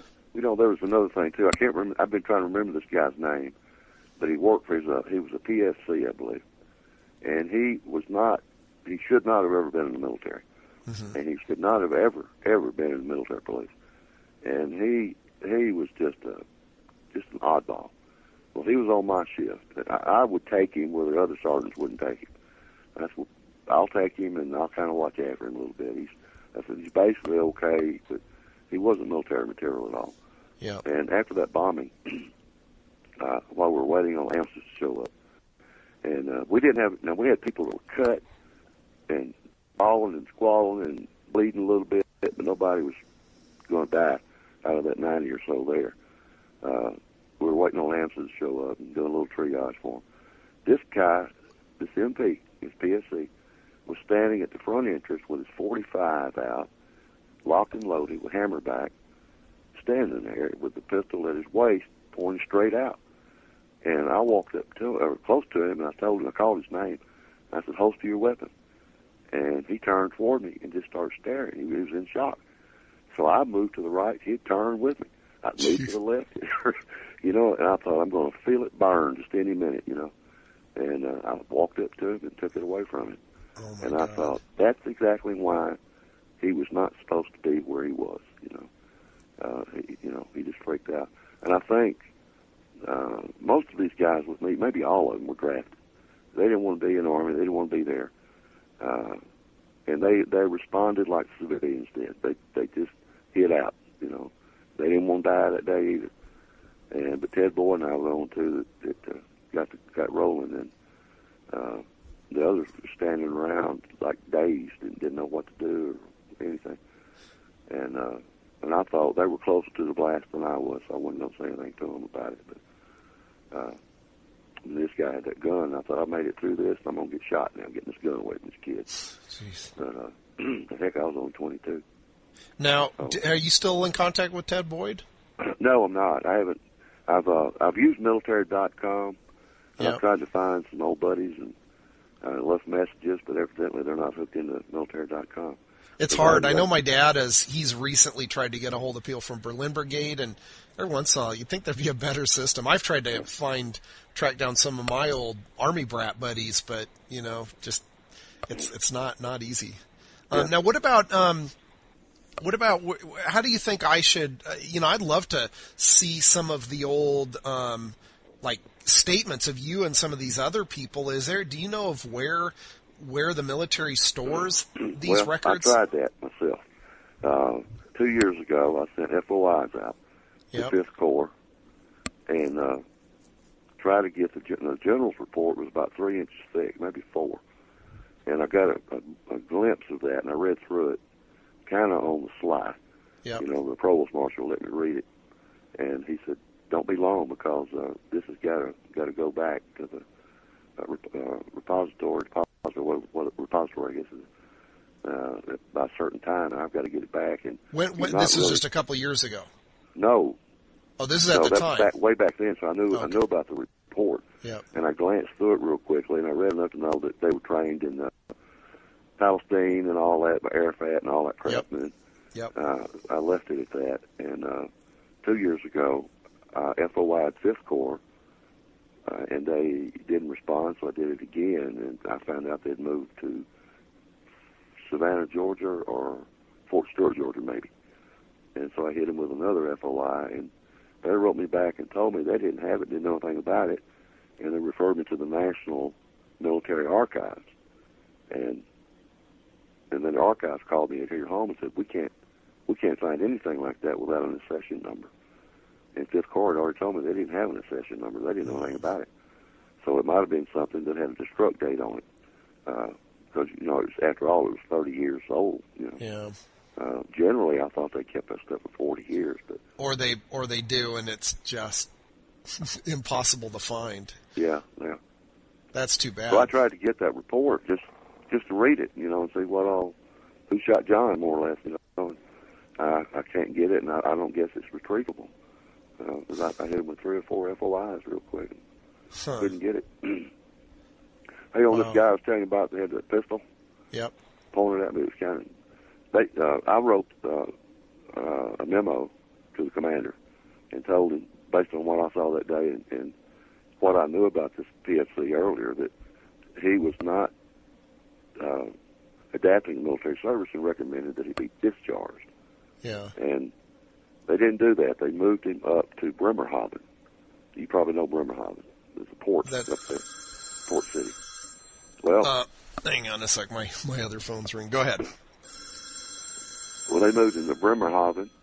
There was a small MP detachment up there. I guess they thought that he wouldn't get in trouble up there. And there was a submarine dock there. He was walking the dock out there or on that port, and he messed around and shot out the glass of a periscope with a 45. And so he redlined a submarine for about a week. And then they discharged him. So they should have listened to you the first time. Yeah, we had a name for him, something like Gomer or Goober or something, because he just wasn't military. He couldn't beat it into him. Almost like he had a little touch of autism or something, Boy, that would have been a tragedy had he shot you or somebody else in the aftermath of this horrible bomb. Yeah, so. But he was shocky, and I recommended psychiatric treatment or at least evaluation on the way he responded to the crisis. You know, he knew he was supposed to pull his weapon, but he just wasn't quite sure what to do with it. It's basically what it boiled down to, and he wouldn't put it in his holster, and he wouldn't take it off me once I approached him and told him to put it up. And so he didn't. I don't know what was going on in his mind, but I thought he might pull the trigger. But you know, we got to get this gun away from this kid. And so when I put my hand on the barrel and moved it, he didn't fire. And I thank the Lord for that. Also, my office in there, a couple of days later, I went back in there and sat down. And I looked, and directly in front of me was a hole about the size of a golf ball. Yeah. And I looked behind me, and in a marble wall, there was a shrapnel about the size of a golf ball. So had that guy not come up to me to tell me he had a personal problem he won't talk about, I would have probably been sitting at that desk when that bomb went off. It was only like 4, 5, 6 minutes difference from me at that desk until the bombs went off. I'd have got killed that day myself. It would have hit me right between the eyes probably, or nose or somewhere through there. So the Lord spared me twice. That's the only thing I can say. You don't know why, but you know, I read the Colonel's bio the other day, and he's remarkable military background. Lieutenant Colonel Bloomquist. Yeah, very remarkable. Yeah, I definitely would like to track down his family. I've heard about. I spoke to one of his daughter's classmates, and they talked about how it was and how she returned to school after this happened, and it was just a crazy, awful time, and it clearly was just a guy at the wrong place at the wrong time. Exactly. You know, I grieved over that for a long time, years. I guess it's survivor's guilt, a little bit of it. Sure. But I thought, you know, we did our job, though. They did not penetrate the building. We did what we were supposed to do. And I finally realized that several years later, well, you did your job, they didn't get in. You know, absolutely. That's the deal. Because they could have done a lot of damage in there. We had a CIA group in there. One of them was a bureau chief. High-ranking CIA officer. And all kind of super classified stuff in there. Super classified. And that's another story. Around 77, 78, I walked back in the Farben building, and they had actually built this newsstand in the rotunda. Yeah. It was an old German couple that had run it when I was there before. He had died, and the old lady was still running it. Real modern, nice. And then I went in the cafeteria. I had something there. I think I had a witness to a crime or something. I can't remember what took me back to the building, but the first time I'd been back there since 74, or excuse me, early 72. And I went to the snack bar, and there was a top secret cover sheet by the coffee maker. And there weren't many people in there at all. And this snack bar was pretty large. It probably seated 200 people. And I thought, somebody left a cover sheet here. And I picked it up, and there was a document underneath. It was all in crypto. And I went, gosh almighty, somebody's butt's in trouble now. Yeah. Well, I had a top secret clearance. So I waited, and I went and sat down and put my notebook on top of that paper and the document and watched to see if anybody would come back to get it. Because I knew they'd be panicking and crapping their pants. Yeah. And no one, I sat there for about 10 minutes, left my coffee. Well, I went into the message center, which was in the basement, and told them, I bagged them, told them I was CID, and found this in the snack bar, and you need to track down who signed it out. And boy, I got hit hard with MI. They come down on me hard. And on you for finding this thing? Yeah. We kind of got in a heated argument. I went to their office. They had an office like on the 5th floor. Previously they'd been in the basement down there somewhere on the other end. And they, Lord, just give me the 50-question rule about it, finding this, finding that, anybody. That's part of that I understood, that they had to ask all these questions. Because now they had a serious investigation to work on it. But I told them, listen, I've got the clearance. And I said, there's no breach here. I can't read crypto. I don't know anything about it. Yeah. And but it must have been a heavy hitter, because years later, when I went with the bureau, I had to have a background check, and we were working. My department, as paralegal, we were working with the files of these witness security cases. You know what I'm talking about? The secret like your mobsters that turn for the federal government that snitch all these folks off and they change their identity. You familiar with that program? Yes. Okay, witness security they call them in the Bureau. Yep. I had to have secret clearance to work with those cases, those files. They did a background check and they found a file at the Department of the Army that they wouldn't give up. So the FBI tried to get it and the CIA tried to get it, and the Department of the Army wouldn't spit it out. Had a file on me, and in a post interview, I told them the only thing I know on that file might be that TS document that I found in Frankfurt. Hell, it might have had launch codes on it for all I know. Good Lord. What was in it? But that's the only reason that I know. And they're not talking at all about it. No, up until '97, I FOI'd the Department of the Army. I still wouldn't up it.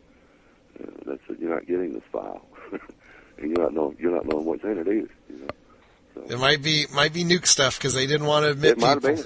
My dad, he tells me, he says, yeah, my dad was trained for nuclear weapon disposal, and they didn't admit they had nuclear weapons in Germany at the time.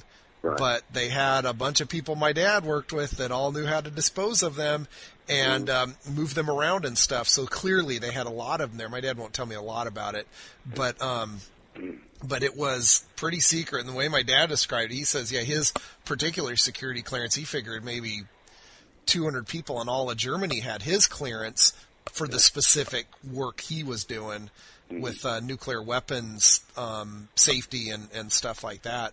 And a lot of that's because they weren't admitting it. They didn't admit it till, I think, like 5 years ago that it was all throughout Germany because it wasn't supposed to be there. They had them in Turkey and stuff. But yeah, well, I was on a nuke missile site in Korea. My first tour, or my first assignment, right out of MP school was in Korea. And I had to sign a document when I left that for 10 years I would not publicly disclose that they were even on the continent. Wow. So, I was on one, and I slept by them a lot. Hey, listen on this MI thing, on my second tour back to Germany, I went into a temporary quarters, which was like 5 stories up in Frankfurt. Yep. And I looked out my window one night, and the apartment complex or building in front of me, there was a window open, a double window or plate glass window, what do you call those things? Yep. Like a bay window. Yep. That you could see into this person's apartment or quarters, which was their dining room. And there was this guy butt naked with his wife, and he was doing the number to her on the table. Nice. And there were little kids in the room, like God. 4 or 5 years old, and with the curtains open. I thought, that's kind of strange, So I just kind of filed it from memory. Well, I'd watch every couple of nights, see him again. And I thought, so I got curious, and I went around and looked at the name on the door, and it was Major somebody. I don't remember his name now. Well, I filed that just for information on my own, Yep. So a few months later, I got a complaint against this guy for child molestation of a neighbor. Oh, my God. Neighbor's child. Well, he was a major in the Air Force. So I went over and talked to the victim and got a good statement and talked to him. He denied it and had the child taken to the hospital. And they said, yeah, there's been penetration. And, the complaint was real fresh. So I locked him up, took him back to my office. And he was Air Force, so I called Air Force personnel and told them, or the security police at Ryan Main Air Base, and told them where I was. And I've got your major in custody down here for this child molestation. And a bird colonel come out, and he got me off the side. He said, is there any way you can keep this from being known? I said, well, yeah, I guess. But he's got the Army doesn't care. He's your guy. But, the military police have a blotter system. I don't know if you're familiar with that. No. The blotter. It's like a daily record of everything that happens in that jurisdiction. Sure. I had I could either put it on the blotter or not put it on the blotter. Yeah. And I didn't have the authority to not put it on the blotter, but my boss did. And I said, well, why should I not put it on the blotter, and why should I wake my boss up? And he said, this guy is the go-to guy for nuclear strike in Europe. Oh, my God. He is the top dog. And I said, well, I better get my boss up then. And so I got my boss up in. I don't think that guy ever faced any kind of discipline. I don't think he did. sure don't. I guess it's. I guess that's the benefit of having a job nobody else has. Mm-hmm. Oh, what a nightmare. Yeah, he's the guy with the codes and all that stuff. So he Good probably Lord. they probably got rid of him on without the court martial, or they probably just told him to go to home, just go to house. That's probably what they did to him. So bunch of that crap. Well, you've had quite a career. It sounds like. Well, are you going to write a book? I'm trying to write a book, and so in addition to all this, basically what I'm doing is I've got my website, so I put stuff on the website, and most of this stuff ends up being part of this. And you've obviously made my chapter about the attacks of May quite vivid. Well, you need to change the website. These were not pipe bombs. Well, tell me about that. These were, what I was told, they were at least the equivalent of 5-pound C4. Now, I know on your website there was a link there that Insulin said that it was 80 kilograms of TNT. Mm-hmm. I can't say that it wasn't TNT, but I know there was no charring or burning. There was no fire, and there should have been black stuff everywhere if it was TNT. And but the commanding general board, I asked them when they were talking to me, and this was like a 2-hour deal, and I said, what was it? And they said, well, it was C4. And so that's what I have to go with. But TNT, it doesn't have the explosive power as C4 would have. I know they had contacts from East Europe where they obtained like guns, like Czech Firebird guns and stuff. So it's possible they got C4 from the East. They're in different kind of bombs they would do. Actually, if it said pipe bombs, that was probably because I got that from some early contemporaneous source that really didn't have info on it. Typically their bombs at the time, they actually ran the gamut. But they had like large canisters they would pour explosives into. They would put them in flower pots and stuff. But in terms of like a traditional pipe bomb, I actually don't know that was ever done much, actually. Well, I've seen pipe bombs explode on TV, mm-hmm. and they don't match what I saw. So you're definitely I don't know thinking the ratio between TNT and C4. Now, if you take Insulin's report, 80 kilograms, that'd be 33 pounds. Yeah. Of black powder. The black powder is certainly not a good thing to have go off, but this stuff knocked out windows all the way to the 7th floor. Pipe bomb wouldn't do that, and so it was pretty powerful. Yeah, well, I will definitely look and see what I have on there and adjust that. Like I was saying, a lot of what I have there was contemporaneous reports. It's only I understand. Now a lot of what I'm trying to do is really find out exactly what happened. You're definitely the person who is closest to those bombs that I've ever talked to. I've talked to many other witnesses. And then the second thing is I would definitely like to track down Klaus Junschke and see what the hell he has to say and see. That joker's probably dead. I don't think so. I haven't read that he's died. Most of the leadership, like Ensslin and others, they of course committed suicide in prison, but he was released from prison in the late 80s. There's no particular reason. I mean, he would not be that old of a guy. He'd be in his 60s.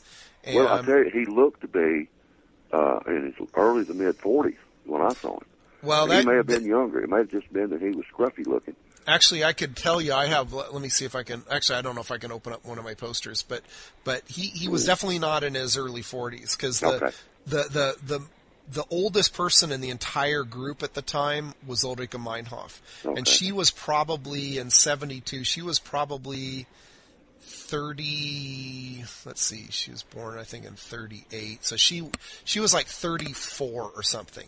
Okay. And everybody else was in their 20s, mid to late 20s. Okay. So he may have been scruffy, but he wasn't actually that old. But well, the if thing he'd been is, cleaned up, with a shave and a better looking outfit on, he might have looked his age, but he had a lot of wear and tear on him if he was 25 or 28. The thing I want to hear from these guys is, I really want to get an idea of what their thought process was at the time. Mm-hmm. What were they thinking? How they felt, had they internalized, if they had killed tourists or Americans or German nationals, and what happened later? Did they regret it? Because I've seen some interviews with some former terrorists who deeply regret what they had done, and others who are just continuing to fight the fight. And my personal belief is the thought of saying, yeah, this was a waste, this was bad, is just too horrible for them to even contemplate. So it's more comfortable for them to not reevaluate their actions, honestly. Well, Richard, listen, there's another aspect of this. I don't know if you thought about it or not. These children, or these people that did this, are the products of the German war people. Their daddies and granddaddies or uncles or somebody fought in World War II and lost. Yep. And there may be some ideology there, anti-American, at least under the surface of the society. I don't know. I know that I went to a lot of those guest houses over there, and these old men were there, and they were talking their World War II exploits, And then they, I guess, eventually realized I was American, and they kind of toned it down. But when I was in CID, though, from 76 to, 77 and 78, I was undercover doing drug work. So I had longer hair. I didn't have quite shoulder-length hair, but it was long businessman cut. And I had fake ID, working for, I had 8 or 9 different IDs I'd use. But I was going around trying to buy dope and bust folks and all that kind of stuff.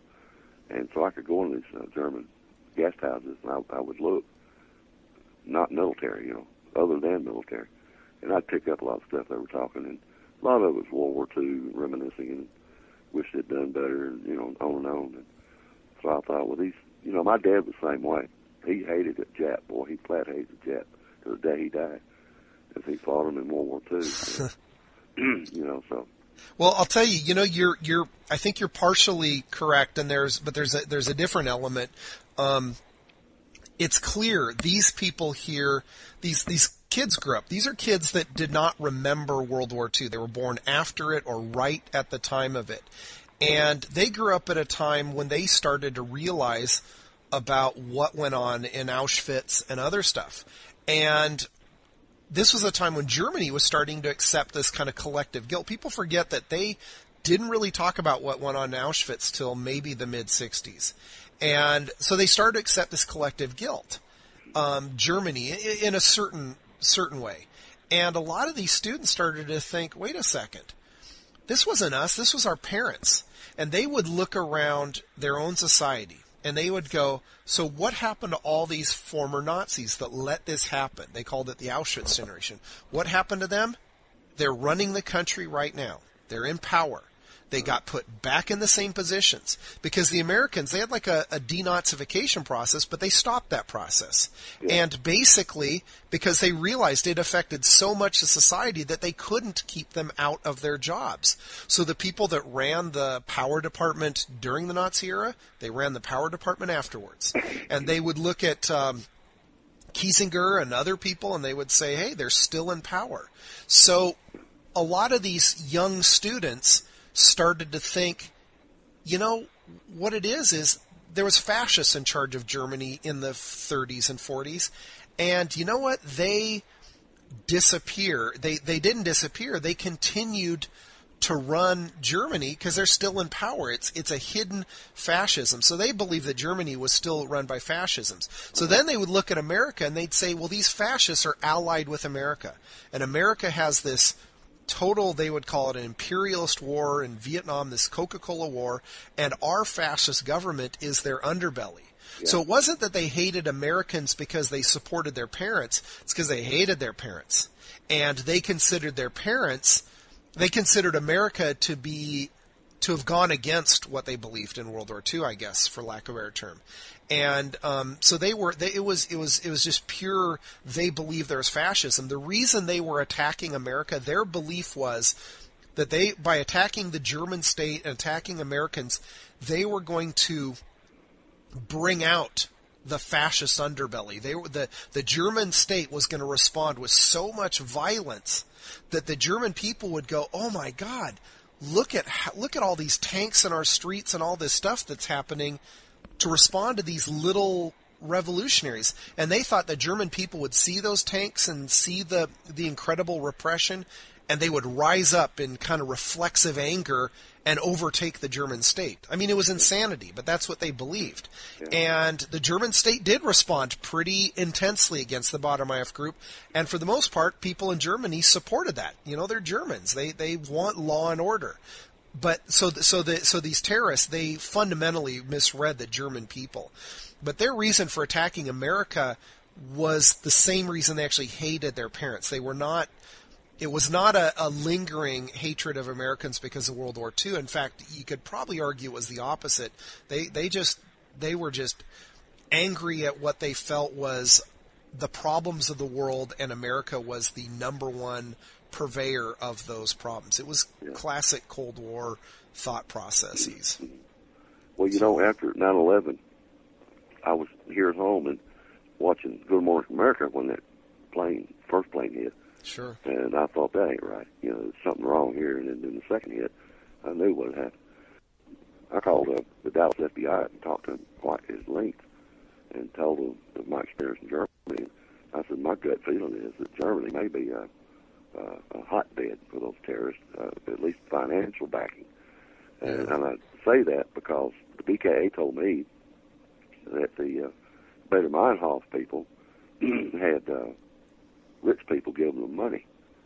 You know, they didn't just rob banks. They got funds given to them. Whether that's true or not, that's what they told me. No, that's totally true. Mm-hmm. And it's true in a certain respect. See, the reason the Baader-Meinhof group became kind of as prominent as they was, I don't know if you're aware of this, but in the mid 71, you know, a year before your attack happened, they did a poll in Germany. And they found out like 20-30% of young Germans in some areas were actively supportive of this group. They said, hey, if somebody from the Baader-Meinhof group showed up at your doorstep and said, I need to spend the night, would you let him in? And like 10-20% said, sure, they could spend the night at my house. This is a group that's telling people they want to overthrow the German government. And people are saying, yeah, I want to do this. Now, it's important to know, this is before they started killing a lot of people. So it was easy to support them. And if you grew up in Germany and you were a left-winger in the 60s and you were kind of prominent, you firmly believed that revolution was coming and you thought it was important. But you also were a pansy, maybe. You didn't want to be part of that revolution. You wanted others to do it. Well, here was a group that's saying, hey, we're going to do it. So supporting them financially or just publicly supporting them, that was a way you could kind of proclaim your support for this revolution. And they took advantage of this. Ulrike Meinhof had many friends amongst the German left intelligentsia, and when they were on the run, she would show up at people's house and say, we need a place to stay for this week. We need to stay. Right, and they'd go, okay, I'm going to leave. Right. Here, you have the house. That's what I heard, yeah. And what happened, though, was then they started killing people. And suddenly, all these people that were supporting the Baader-Meinhof group, suddenly they're confronted with seeing GIs. They're confronted with hearing about Lieutenant Colonel Paul Blomqvist, and they're confronted with seeing these other people dead. And then they started to go, maybe I'm not so supportive of what these people are doing. And that's how Meinhof got caught, because I think it was a professor, she was staying at his house on the run, and he goes, screw this, they're murderers. So he turned her in, and that's how she got caught. Right. So that support evaporated quickly, but that's one of the ways they were able to keep on the run. And the connection, you know, with the terrorists. I mean, obviously there was a huge, strong German connection with the terrorists of today. It didn't have much connection with the Red Army faction. In fact, the Red Army faction officially ceased to exist around 1998. Yeah. That said, there's a definite milieu, and the German government focused so much of their energies and their really pretty effective anti-terrorist stuff on this internal homegrown stuff that when the Muslim terrorists started taking root, I think to a certain extent they were caught off guard because they had focused so long on this white German terrorist threat. And at that point, in the mid 90s, they were focusing a lot on right wing extremism. So I think they were caught off guard. But even today, they made some mistakes now. I noticed it a little bit from 71 to 74 of getting in Middle Eastern immigrants. Yeah. They were using them as workers mostly. But from 77 to 79, well, they were everywhere, opening up restaurants and all that stuff. And I thought, mostly from Turkey. Yeah. Well, Pakistan too. We could tell the way we told the difference between Turkish and Pakistani. But that kind of Pakistanis would wear a suit and white tennis shoes. Yeah. And I don't know why they did that. They did it. I guess they thought they were modern or something. I don't know. But that's how we could tell Pakistani. The suit and white tennis shoes walking down the street. And my landlady, on my first tour, after I left Frankfurt, I started going to CID, I moved to Butzbach, Germany, which was a little bit north of Frankfurt, and I had a basement apartment there, and had a wonderful, wonderful landlady. And she taught me a lot of German. Every afternoon when I got off, I'd go over and have a beer with her, and she'd teach me stuff. But now she was seriously, and he both, anti-Jew. I'm talking about, boy, they hated Jews. And I thought, well, that's just the way it is, with these guys. But and I'm pro-Jew, if not. I mean, I don't want to hurt them, and I want Israel to exist, and I always have, and all that. But I just kind of got a feel for what. And these people were like in their late 60s when I knew them, and I thought, well, that's just a carryover of that's World exactly War II mentality. They were wonderful to me and my wife. At Christmas they'd have us, for dinner and do Christmas for them. They were wonderful people. But they still I guess as long as you're not Jewish. Yeah, except they didn't like Jews. Here's how the German terrorists, the Muslim terrorists and the German students that became terrorists or young people were pretty identical in this sense. You would think that the terrorists would become, you sort of think as Palestinian terrorists as like this oppressed people that they grow up, under the yoke of the man, and they become suicide bombers or terrorists because of this constant oppression. And in reality, when you look at the people that were the 9/11 bombers, you look at the people that have been arrested in Germany as terrorists, a lot of them turn out they are middle-class kids. They're kids that were not particularly devout Muslims. And only later in life did they kind of come under the sphere of influence of some kind of radical mosque or radical sect that influences them into radicalizing. And that was what it was with these young Germans. These young Germans, they thought of themselves as fighting on behalf of the proletariat and the working class. Yet they weren't working class. They were middle class. They were the educated class, fighting for the working class. Well, the working class didn't want them fighting for them. They weren't even liberal. They could care less about this. And the same thing applies to, the vast majority of Muslims in Germany. The ones that truly were lower class and scraping out a living, they are becoming terrorists. It was middle class kids that kind of had the luxury to become radicalized, similar to these students that became radicalized in Germany in the late 60s. So the parallels from that sense were pretty striking. And if I were to try to address how to prevent future terrorism, I would be really working on areas that were focused on impressionable but entirely comfortable students, or that age, because those are the ones that end up becoming they get influenced when they're like 18, 19, 20, and they've had a comfortable upbringing, but they're the ones that are easily able to convert their lives around. And that's what's happened even to this day. There's still crazy stuff going on in Germany in these things. There's zero, as near as I can tell. Although there's a little bit of a movement in Germany. There's been, in the past couple of years, there's been a wave of people firebombing expensive like BMWs and Mercedes all over Germany.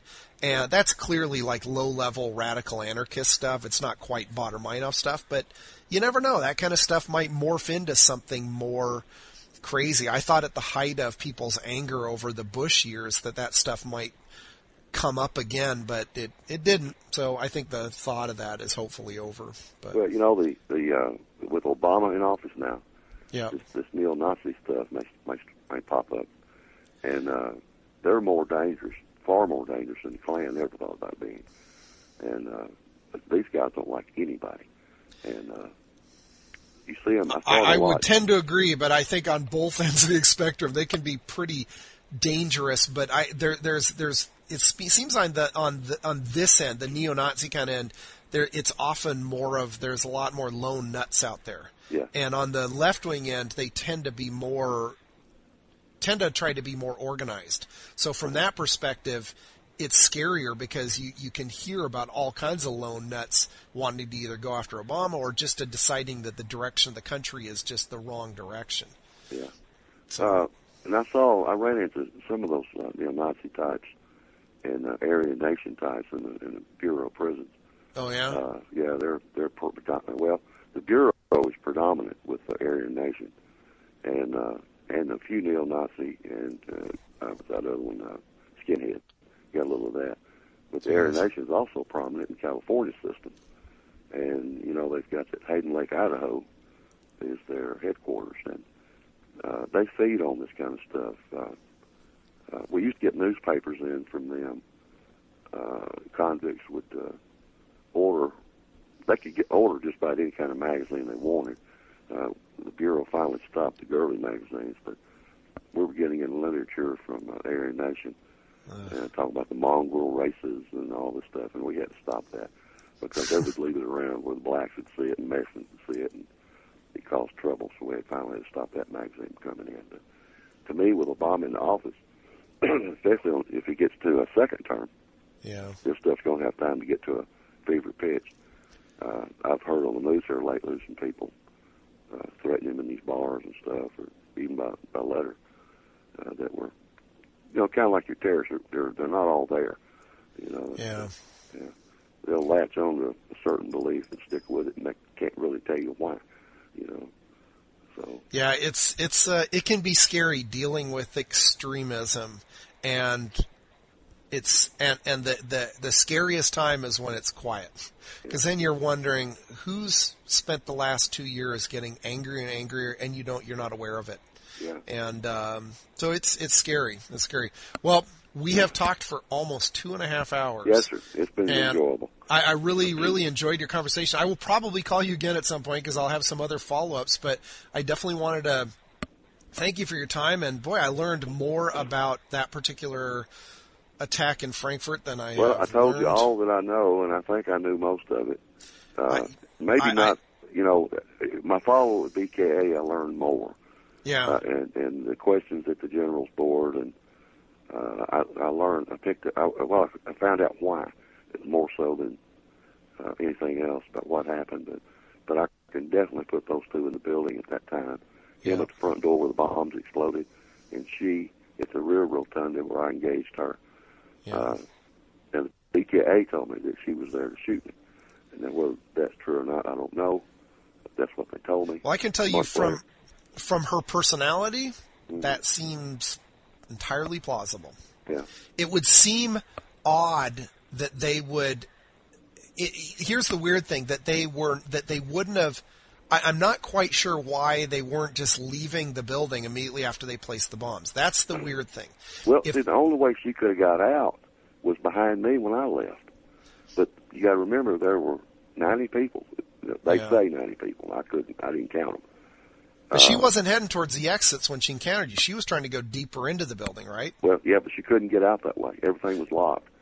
So the only way she could have got out was follow me out, or, moments later with the crowd. Because that's why I wouldn't shoot at the guy, because people were trying to get out of the building, and I thought these people are behind me. But they had to walk through. But before the bomb went off, though. Yeah. Pardon? Before the bomb went off, she could have just walked right out the door she came in with, right? Yeah, that's why I think she detonated it, though. Yeah. That's why why I think she detonated. Well, she would the have fact that she detonated went through marble. towards you and had her hand in her purse, I mean, that seems pretty provocative. And it seems possible what the BKA is saying might in fact be true, because why didn't she just walk out the building after they set this bomb off? Yeah. So she must have went out with the crowd when the crowd went out. Yeah. Because, see, right after that second bomb went off, I went to the front and engaged this guy. And I knew those people were trying to get out because the doors were hanging half off. There's glass everywhere, shards of glass hanging, in the doors even. And people were trying to get out to the outside. And maybe because they saw me go out, they figured, well, he's going that way. I guess that's the way out. And that was the only way out. So she had to have witnessed the devastation of this bomb. She did, yeah, she did. The reason I point that out is because the parallel between the American parallel to the Baader-Meinhof group was the Weather Underground. And the Weather Underground was early on just as bent on killing and destruction as the Baader-Meinhof group. Absolutely. In fact, they had planned an attack at, I think it was Fort Dix, and they were planning on bombing a dance. They wanted to kill as many soldiers and their wives as possible. Yeah. And what had happened was they did a bomb where it blew up and killed some of their own members. And in this townhouse, I think it was in New York City, I can't quite remember. And that caused the members of the group to stop and say, what are we doing?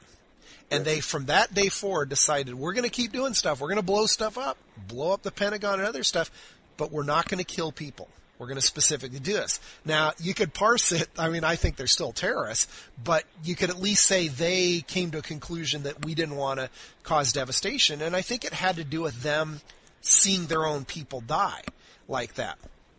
And I could only think, man, even if I was the most hardened terrorist, if I saw the devastation that bomb dropped, that would have really sent me the other direction. It would have, not that I would have ever done it, but I couldn't have imagined seeing all that destruction and not going, what the hell am I doing? Yeah. Yet somehow it was a week later or a week and a half later, that's when they bombed Heidelberg, and then they bombed Munich and all kinds of places in the next month. Yeah. So clearly it did not have the same effect it had on the Weather Underground. I don't honestly understand the thought process and the rage that must have been going on in their heads to cause them to block out of their mind the normal human reaction to say, wow, I'm hurting another individual. I find that. I don't know the connection between the two with Weathermen and the Baader group.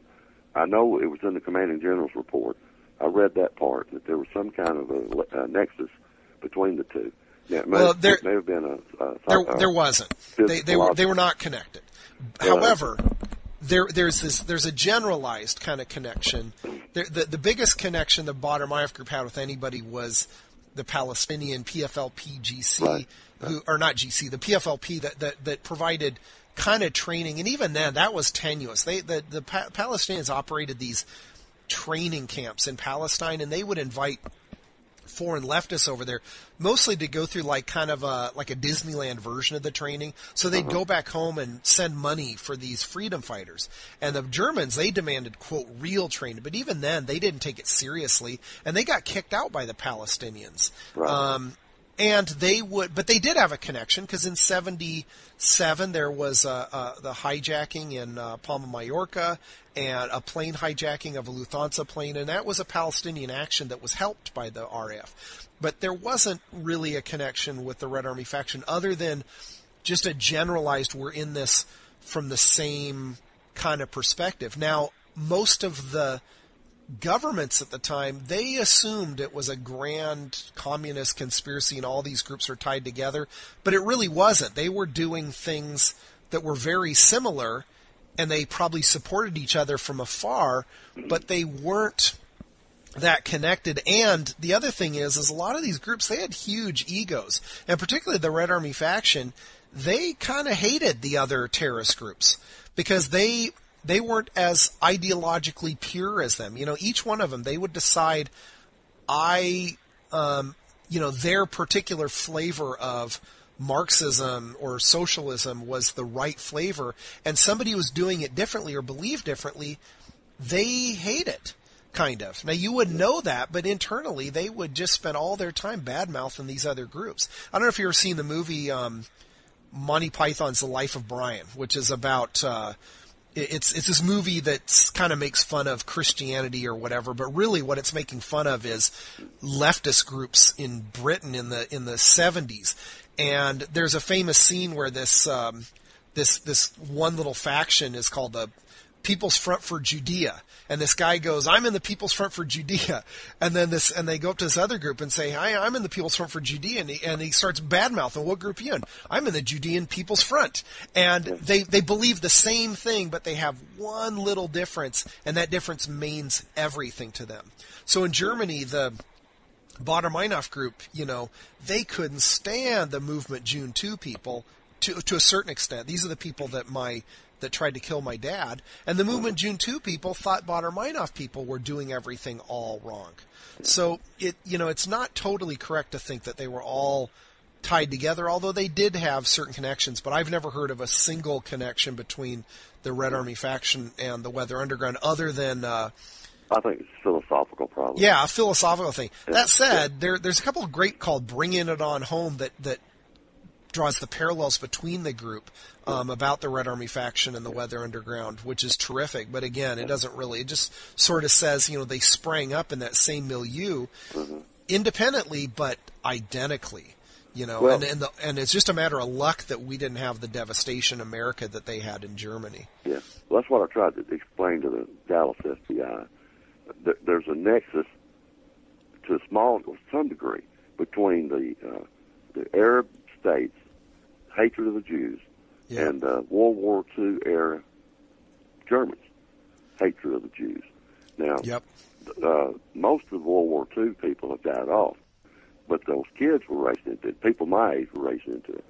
And like I said, the age difference at the time of the bombing to me to the terrorists was essentially the same age group. You're absolutely right. I grew up with my dad hating the Japs, and if it had been the other way, I'd grown up hating the Germans, But I didn't accept it either way. But I just knew it was war's war and all that, and well, you bring up actually there's a nexus there. You bring up actually a really good point, because when they first started out, they were saying our parents are the Auschwitz generation, and they killed all the Jews, and we condemn them for that. And in reality, there was such a strong undercurrent of anti-Semitism to the Baader-Meinhof terrorism and other stuff that it's almost amazing that more people don't bring it up. And they would qualify. They'd say, "Oh, we're not anti-Jew. We're anti-Zionism. We don't like those Zionists." But in reality, when you're focusing on that, it's just pure and simple anti-Semitism. And there's a kind of a terrific documentary called Protagonist, and it's a weird documentary, but they interview a former member of what's a group called the Revolutionary Cells, which was a terrorist group in Germany, similar to the Baader-Meinhof group at the same time. And this guy's name was Hans Joachim Klein, and he was a member of this group, and he was affiliated with Carlos the Jackal, and they took over that plane in Entebbe, and that landed in Entebbe, where they took all those Jewish people hostage. And he was a terrorist, totally committed. And suddenly, when this raid is about to happen, he realizes, wait a second, all they want to do is take over Jews and kill Jews. So he begged off, because you know what? His mother was killed in Auschwitz. And he started to realize, what the hell am I doing? This movement that I've been part of has become totally anti-Semitic. Now, he didn't change his mind enough to stop the raid, but it did cause him to leave the group and renounce everything that happened, because he saw that strong anti-Semitic undercurrent to it. And it was always there, which was ironic, because they would claim the moral superiority ground, saying, no, we support Jewish people, and we think what happened in the Holocaust is awful. We just hate Zionism. But six in one hand, half a dozen the other. It's a pretty strong anti-Semitic angle, whether you can admit it to yourselves or not. And I spoke to a professor. I think he's a pretty conservative professor, and I'm a pretty liberal guy, but he made some really good points about the strong connections, the anti-Semitic connections, and outdrove these people and outdrove them to have common ground with Palestinian terrorists. So and at the time, Palestinians, they didn't think of it as anti-Semitic, because at the time, a lot of the Palestinians were actually Marxist in nature. It was only later that it became really sort of nationalist in nature and overtly anti-Semitic, but it was always the undercurrent. It was always there. So, well, anyway, I'm going to have to wrap this up. Okay. But man, I really, really enjoyed speaking with you. Yeah, me too. I really enjoyed it, Richard. And stay in touch, and I definitely will. You write a book. When I have this website up in the next couple of days, this page up. I'll send to condense our interview and do other stuff. I'll send that to your way. But if you ever, now you had mentioned you're going to have your daughter scan some photos. I'm really look forward to seeing them. Maybe when you get them, if you were able to email them to me, maybe I'll call you again and we can just look over them. And maybe it might refresh some other memories. We'll look over them one at a time and see what they prompt. I believe I have a photograph of where Colonel Bloomquist was laying. Oh boy! I believe I do. I'm not positive, but I think I do. And that may not be something. I don't know. We'll take a look and see what you have, and you can send them my way, and then we can talk about it. If it's something we're comfortable talking about, we'll talk about them. Okay, well, cool. Especially if you write a book, please give me a copy of that. Oh, I definitely will. I absolutely 100% will. I've been working on it for a long time, but I definitely will. One other thing before we go. Sure. I don't know your religious background, and I'm not trying to proselytize anybody. Sure. But I'm a Baptist, and all Baptists, and I think most Christians anyway, study the tribulation period, and which leads up to the Battle of Armageddon. Yep. Germany is mentioned in that prophecy under the name of Gomer. It's in Revelation. Gomer relates to Germany. Persia is Iran, and Rosh is Russia. They are involved in that tribulation cycle up into and including Armageddon. So Germany's been a player on the world scene for hundreds of years with different names, but different names and different whatever. So what's your thinking it all means? Well, there's going to be more stuff come out of Germany up until the tribulation of Armageddon, whenever that's going to be. They're not going to be able to clean up what they've got. I still think that Germany's not going to rise, Third Reich type stuff, but I think they're going to be a seat of worldwide terrorism into forever. Either in philosophy or in money or in hiding these people out. I don't know. But they've got far too many Muslim people in their country for it to go back the old way, and we're getting that way. and whether or not they turn on us or not in this country, who knows? But the Muslim world will be, according to Scripture, will be the ones greatly involved in Armageddon, and I believe that the Bible says something about the great whore, and I believe it's just referring to the Muslim religion. That's just a belief. But Germany's not going to fall by the wayside. They're going to be involved in. I can only hope for your sake and others' sake that it's a long time off. Yeah. I don't know. I know Germany is definitely becoming more and more powerful, and the Cold War is definitely over for Germany, and they are flexing their muscles. So. Well, let me give you the entire picture. China was 200 million men. They've already got it. 5 years ago, they said it could raise 200 million man army. Will come across Middle East, join up with Iran and all of the Middle Eastern countries over into Germany, and then Germany will be involved, Russia will be involved, and they'll attack Israel, and that's where the battle's right there. In the Valley of Megiddo, it's where the Armageddon will be fought, according to the Bible. Yeah. So, and you can see China is getting really big, really powerful. You got, Iran wants to be nuked and all that stuff, and at some point in time, they get stopped in Iran. Yeah, at the Euphrates River, Iraq, rather, get stopped in Iraq. there's some kind of a nuclear exchange there that stops that 200 million man army. But Germany's involved in it all the way to the end, and you know that's why I say this is just one chapter of a long book with Germany involved in it. So. Well, it's the entire book for me. It's not the one chapter, well, and it's plenty compelling as it is on its own. So yeah, well, this whole deal though never was publicly brought out. You know, my mother she read in the paper 2 days after this bombing that I was in the hospital doing well. Yeah. You know, at Frankfurt 97 General Hospital. Well, I never went to the hospital except to be looked at. But somehow AP got a hold of it, run it in my hometown paper. She called the Pentagon. I don't know how she got a hold of the Pentagon. And they called me at home. They said, call your mama.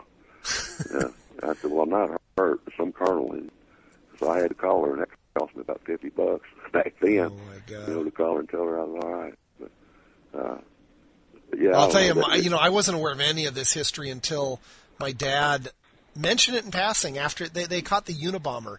And my dad was kind of talking dismissively about the FBI task force that was like searching his cabin. And I go, what the hell? How would you know? What are you talking about? He goes, well, because I got the same training they did, only I got twice as much. I go, what? Yeah. And he said, well, I went to the same school where the FBI went, but we did twice as much because we had to do nuclear and other stuff. And I had no idea what my dad did in the Army. And he told me, and he says, yeah, and I defused Baader-Meinhof bombs. And I'm going, what? Who the hell are Baader-Meinhof group? So I started researching and realizing, my God, this was interesting. But I wasn't aware of any of that. It was my dad. He doesn't talk much, at least to me. So it came out kind of slowly in fits and starts, and that's where my interest was piqued by it. But yeah, it doesn't really talk about it, and most Americans don't know about it. You'll hear a blip in the next month because the movie's coming out, so you'll hear about it in the theaters. But other than that, it'll go back to being nobody hears about it at all. Nobody really cares. And it's funny because this was a time people think about Americans being targeted at 9/11, but they forget in the early 70s, Americans were targeted for death by terrorists, by an international terrorist group, and they killed Americans. And we forget about this. And Germany had their own war on terror, which was very comparable to our war on terror. You know, so it's kind of sad that we don't study it more, learn about it more, because there's a lot of lessons we certainly could have learned about it as we decided to fight our own war on terror. Well, that's what I couldn't understand. There were at least 200, 300 officers in that building, and probably 400 enlisted that had been through Vietnam. They had seen children had hand grenades in the eyes, blowing them up and all that. They were firsthand familiar with terrorism in Vietnam. Why couldn't that translate over to I.G. Farben building? Yeah. You know, was it because they were out of theater that they felt safe? I don't know. I think that's exactly what it is. I think they felt like we're in sort of mini America here. Who's going to attack us here? Yeah. And that's exactly why the Baader-Meinhof group wanted to attack them there. They wanted Americans to be scared. They wanted Americans to feel like they were at war wherever they were. So. Well, if they had not told me to stand down that day, they could have still blown the place up, but it would have been from the street as opposed to the inside there a little bit. It would not have saved the colonel, though, because there was no security back there at all. Yeah. The only time we went into that club is if we were called to an incident, which was maybe once or twice a year. And there was usually a stolen purse or something like that you never found who did it, you know. And, I mean, that was kind of an off-limits area. It's a club. We didn't go in the NCO clubs either unless we were invited in because of problems. But it was just a little safety zone for them to get away from all that other whatever. Yeah. You know, go in there and have a few drinks and not get harassed, by the cops. So, but no, I think they should have known. The collective wisdom of all of them failed there too. They should have known they were a target. Heck, as a buck sergeant, I thought we were a target. I thought they were going to throw grenades at us. What I thought, or even out in the very front of that building, there's a huge parade field type area. Yeah. That they could fire an RPG from there and hit us, And but instead they walked it in. But, it's a classic conundrum of how much is too much in terms of safety. I mean, we right now rightfully get frustrated as hell walking on airplanes, taking our shoes off and stuff. By the same token, it's probably making it, it's probably the reason we haven't had any terrorist bombings on planes since then. But is it too much? Is it crazy? Because, the idea of shoe bombs is, it's hard to know. And nobody after the fact is going to get faulted for being too, overly cautious, but you're always going to get faulted if you're not cautious enough. It's the age-old challenge. Well, I tell my daughter when she goes to these malls in Dallas with her kids, she's got two young kids. If you see something that shouldn't be there, like a purse sitting there, it's not supposed to be there, or a suitcase or a briefcase or a package, get away from it. Yep. It might be legit, but get away from it. Just make that a habit. But now what I fear is going to happen, Richard, in these big cities, they're going to get together and they're going to go to a mall and they're going to have a killing spree like they did at that airport in, I believe it was Italy, wasn't it? Yeah. They killed a bunch of folks. You're talking about in Rome, in I think Rome 82 or something. Yeah, I think that's what they'll end up doing. I don't think they'll try to bomb it. I think they'll just walk in with machine guns and it's suicide mission. And heavily armed and kill all they can and go out and fight the cops. Well, in general, that my thinking is, when I think a lot about, the possibility of stuff like this taking root again, and my thought has been one of the big differences between early 70s and now is that police and law enforcement is really quite good. And it's hard to sustain a campaign of terror, especially deadly terror. So it becomes more effective to do suicide stuff because it's much, much harder because the FBI, they're really quite outstanding. And even the most challenging things, low-level stuff like those environmental terrorists that were, burning stuff down in around here in Washington State and Oregon and stuff, they got caught, and they got caught for the same reasons others, and they weren't even doing deadly stuff. They were just, burning down houses and stuff, but they're going to get caught. And if somebody was killing people, I just can't imagine, like in Germany, those guys were on the run for 2 years, 2 solid years. And I just can't imagine that happening in this day and age. So it's more likely, like you're suggesting, it would be some suicide thing like what happened at the World Trade Center and like you're saying, at a mall or some other place. I mean, terrorists look for that's the crazy thing about trying to respond to terrorism by being preventative. They're going to look for whatever's weak. So if you make it hard to get on planes, they're not going to go for planes. Where else are people a lot? Is it malls? Well, what concerns me, and I would almost put my left arm on it, that will happen. If you notice, they'll always say, you kill our children, you kill our women. But mostly children, and they talk about the bombings or the stray bullets or whatever that we do in Iraq and Afghanistan. You kill our children. Yeah. I suspect that they'll probably take a school over one of these days, a large school, and they'll have a mass murder going on right there. And they will say that they're avenging the deaths that we caused over there. And that will hit at the soul of America a lot harder than 9/11 did, especially if they do it in multiple cities. Take over a school and do it, and the local police are not equipped to stop it as it happens. Well, they're not, although the one thing about it is, though, that, the one thing 9/11 proved is as things play out, despite what everybody's belief is, they end up being pretty political, and they end up being cognizant of how the rest of, say, the Muslim community thinks about them. Just like the Baader-Meinhof group ended up realizing that their support among the left changed if their actions were perceived as unfair, like when they went and lured that one soldier out on at a disco or whatever and killed him to get his identity card. A lot of people said that wasn't fair, which is crazy. They're killing him. I mean, it's crazy all around.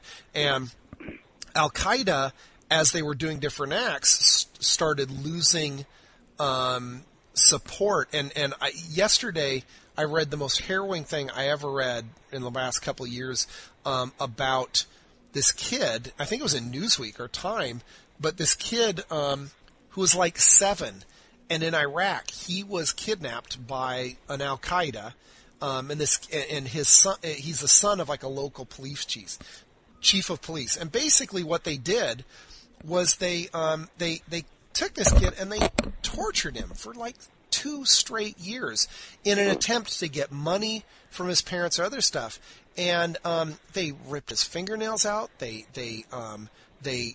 stabbed him. I mean, what they did to this kid is the most sickening thing you can possibly imagine to a child. They did this. Now, that kind of stuff, when it comes out, does have an effect on how people look to these people. Just like what happened in Beslan in Chechnya when they took over that school and all those kids got killed. Now, the Russians got a lot of blame for that too. But in the end, it was kind of a turning point because people realized, you got to be kidding me. Your actions led to the death of 400 children? This is insanity. So I would think they would do that, but I would think that would be the turning point in terms of support among the people. I mean, I just can't imagine that because it's easy to say, oh, an American working on Wall Street is part of the imperialist power that's destroying us, but it's harder to say a child is.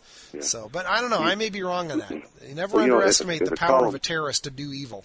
Yeah, at that Columbine killing, I got running hot real quick when the news reported that the cops didn't even go in. They could hear gunfire and they didn't go in. Yeah. And I thought, now that, you're paid to die. That's, and there's kids in there dying right as you speak. Yeah. Pardon me? Yeah, kids are being killed as they stand there listening to it. You're paid to die. Get in there and shoot somebody. Yeah. There were only two of them. It wasn't like it was a gang of terrorists, with assault weapons, Agreed. That was a tragedy. Yeah. You're paid to die, man. Get in there and do it.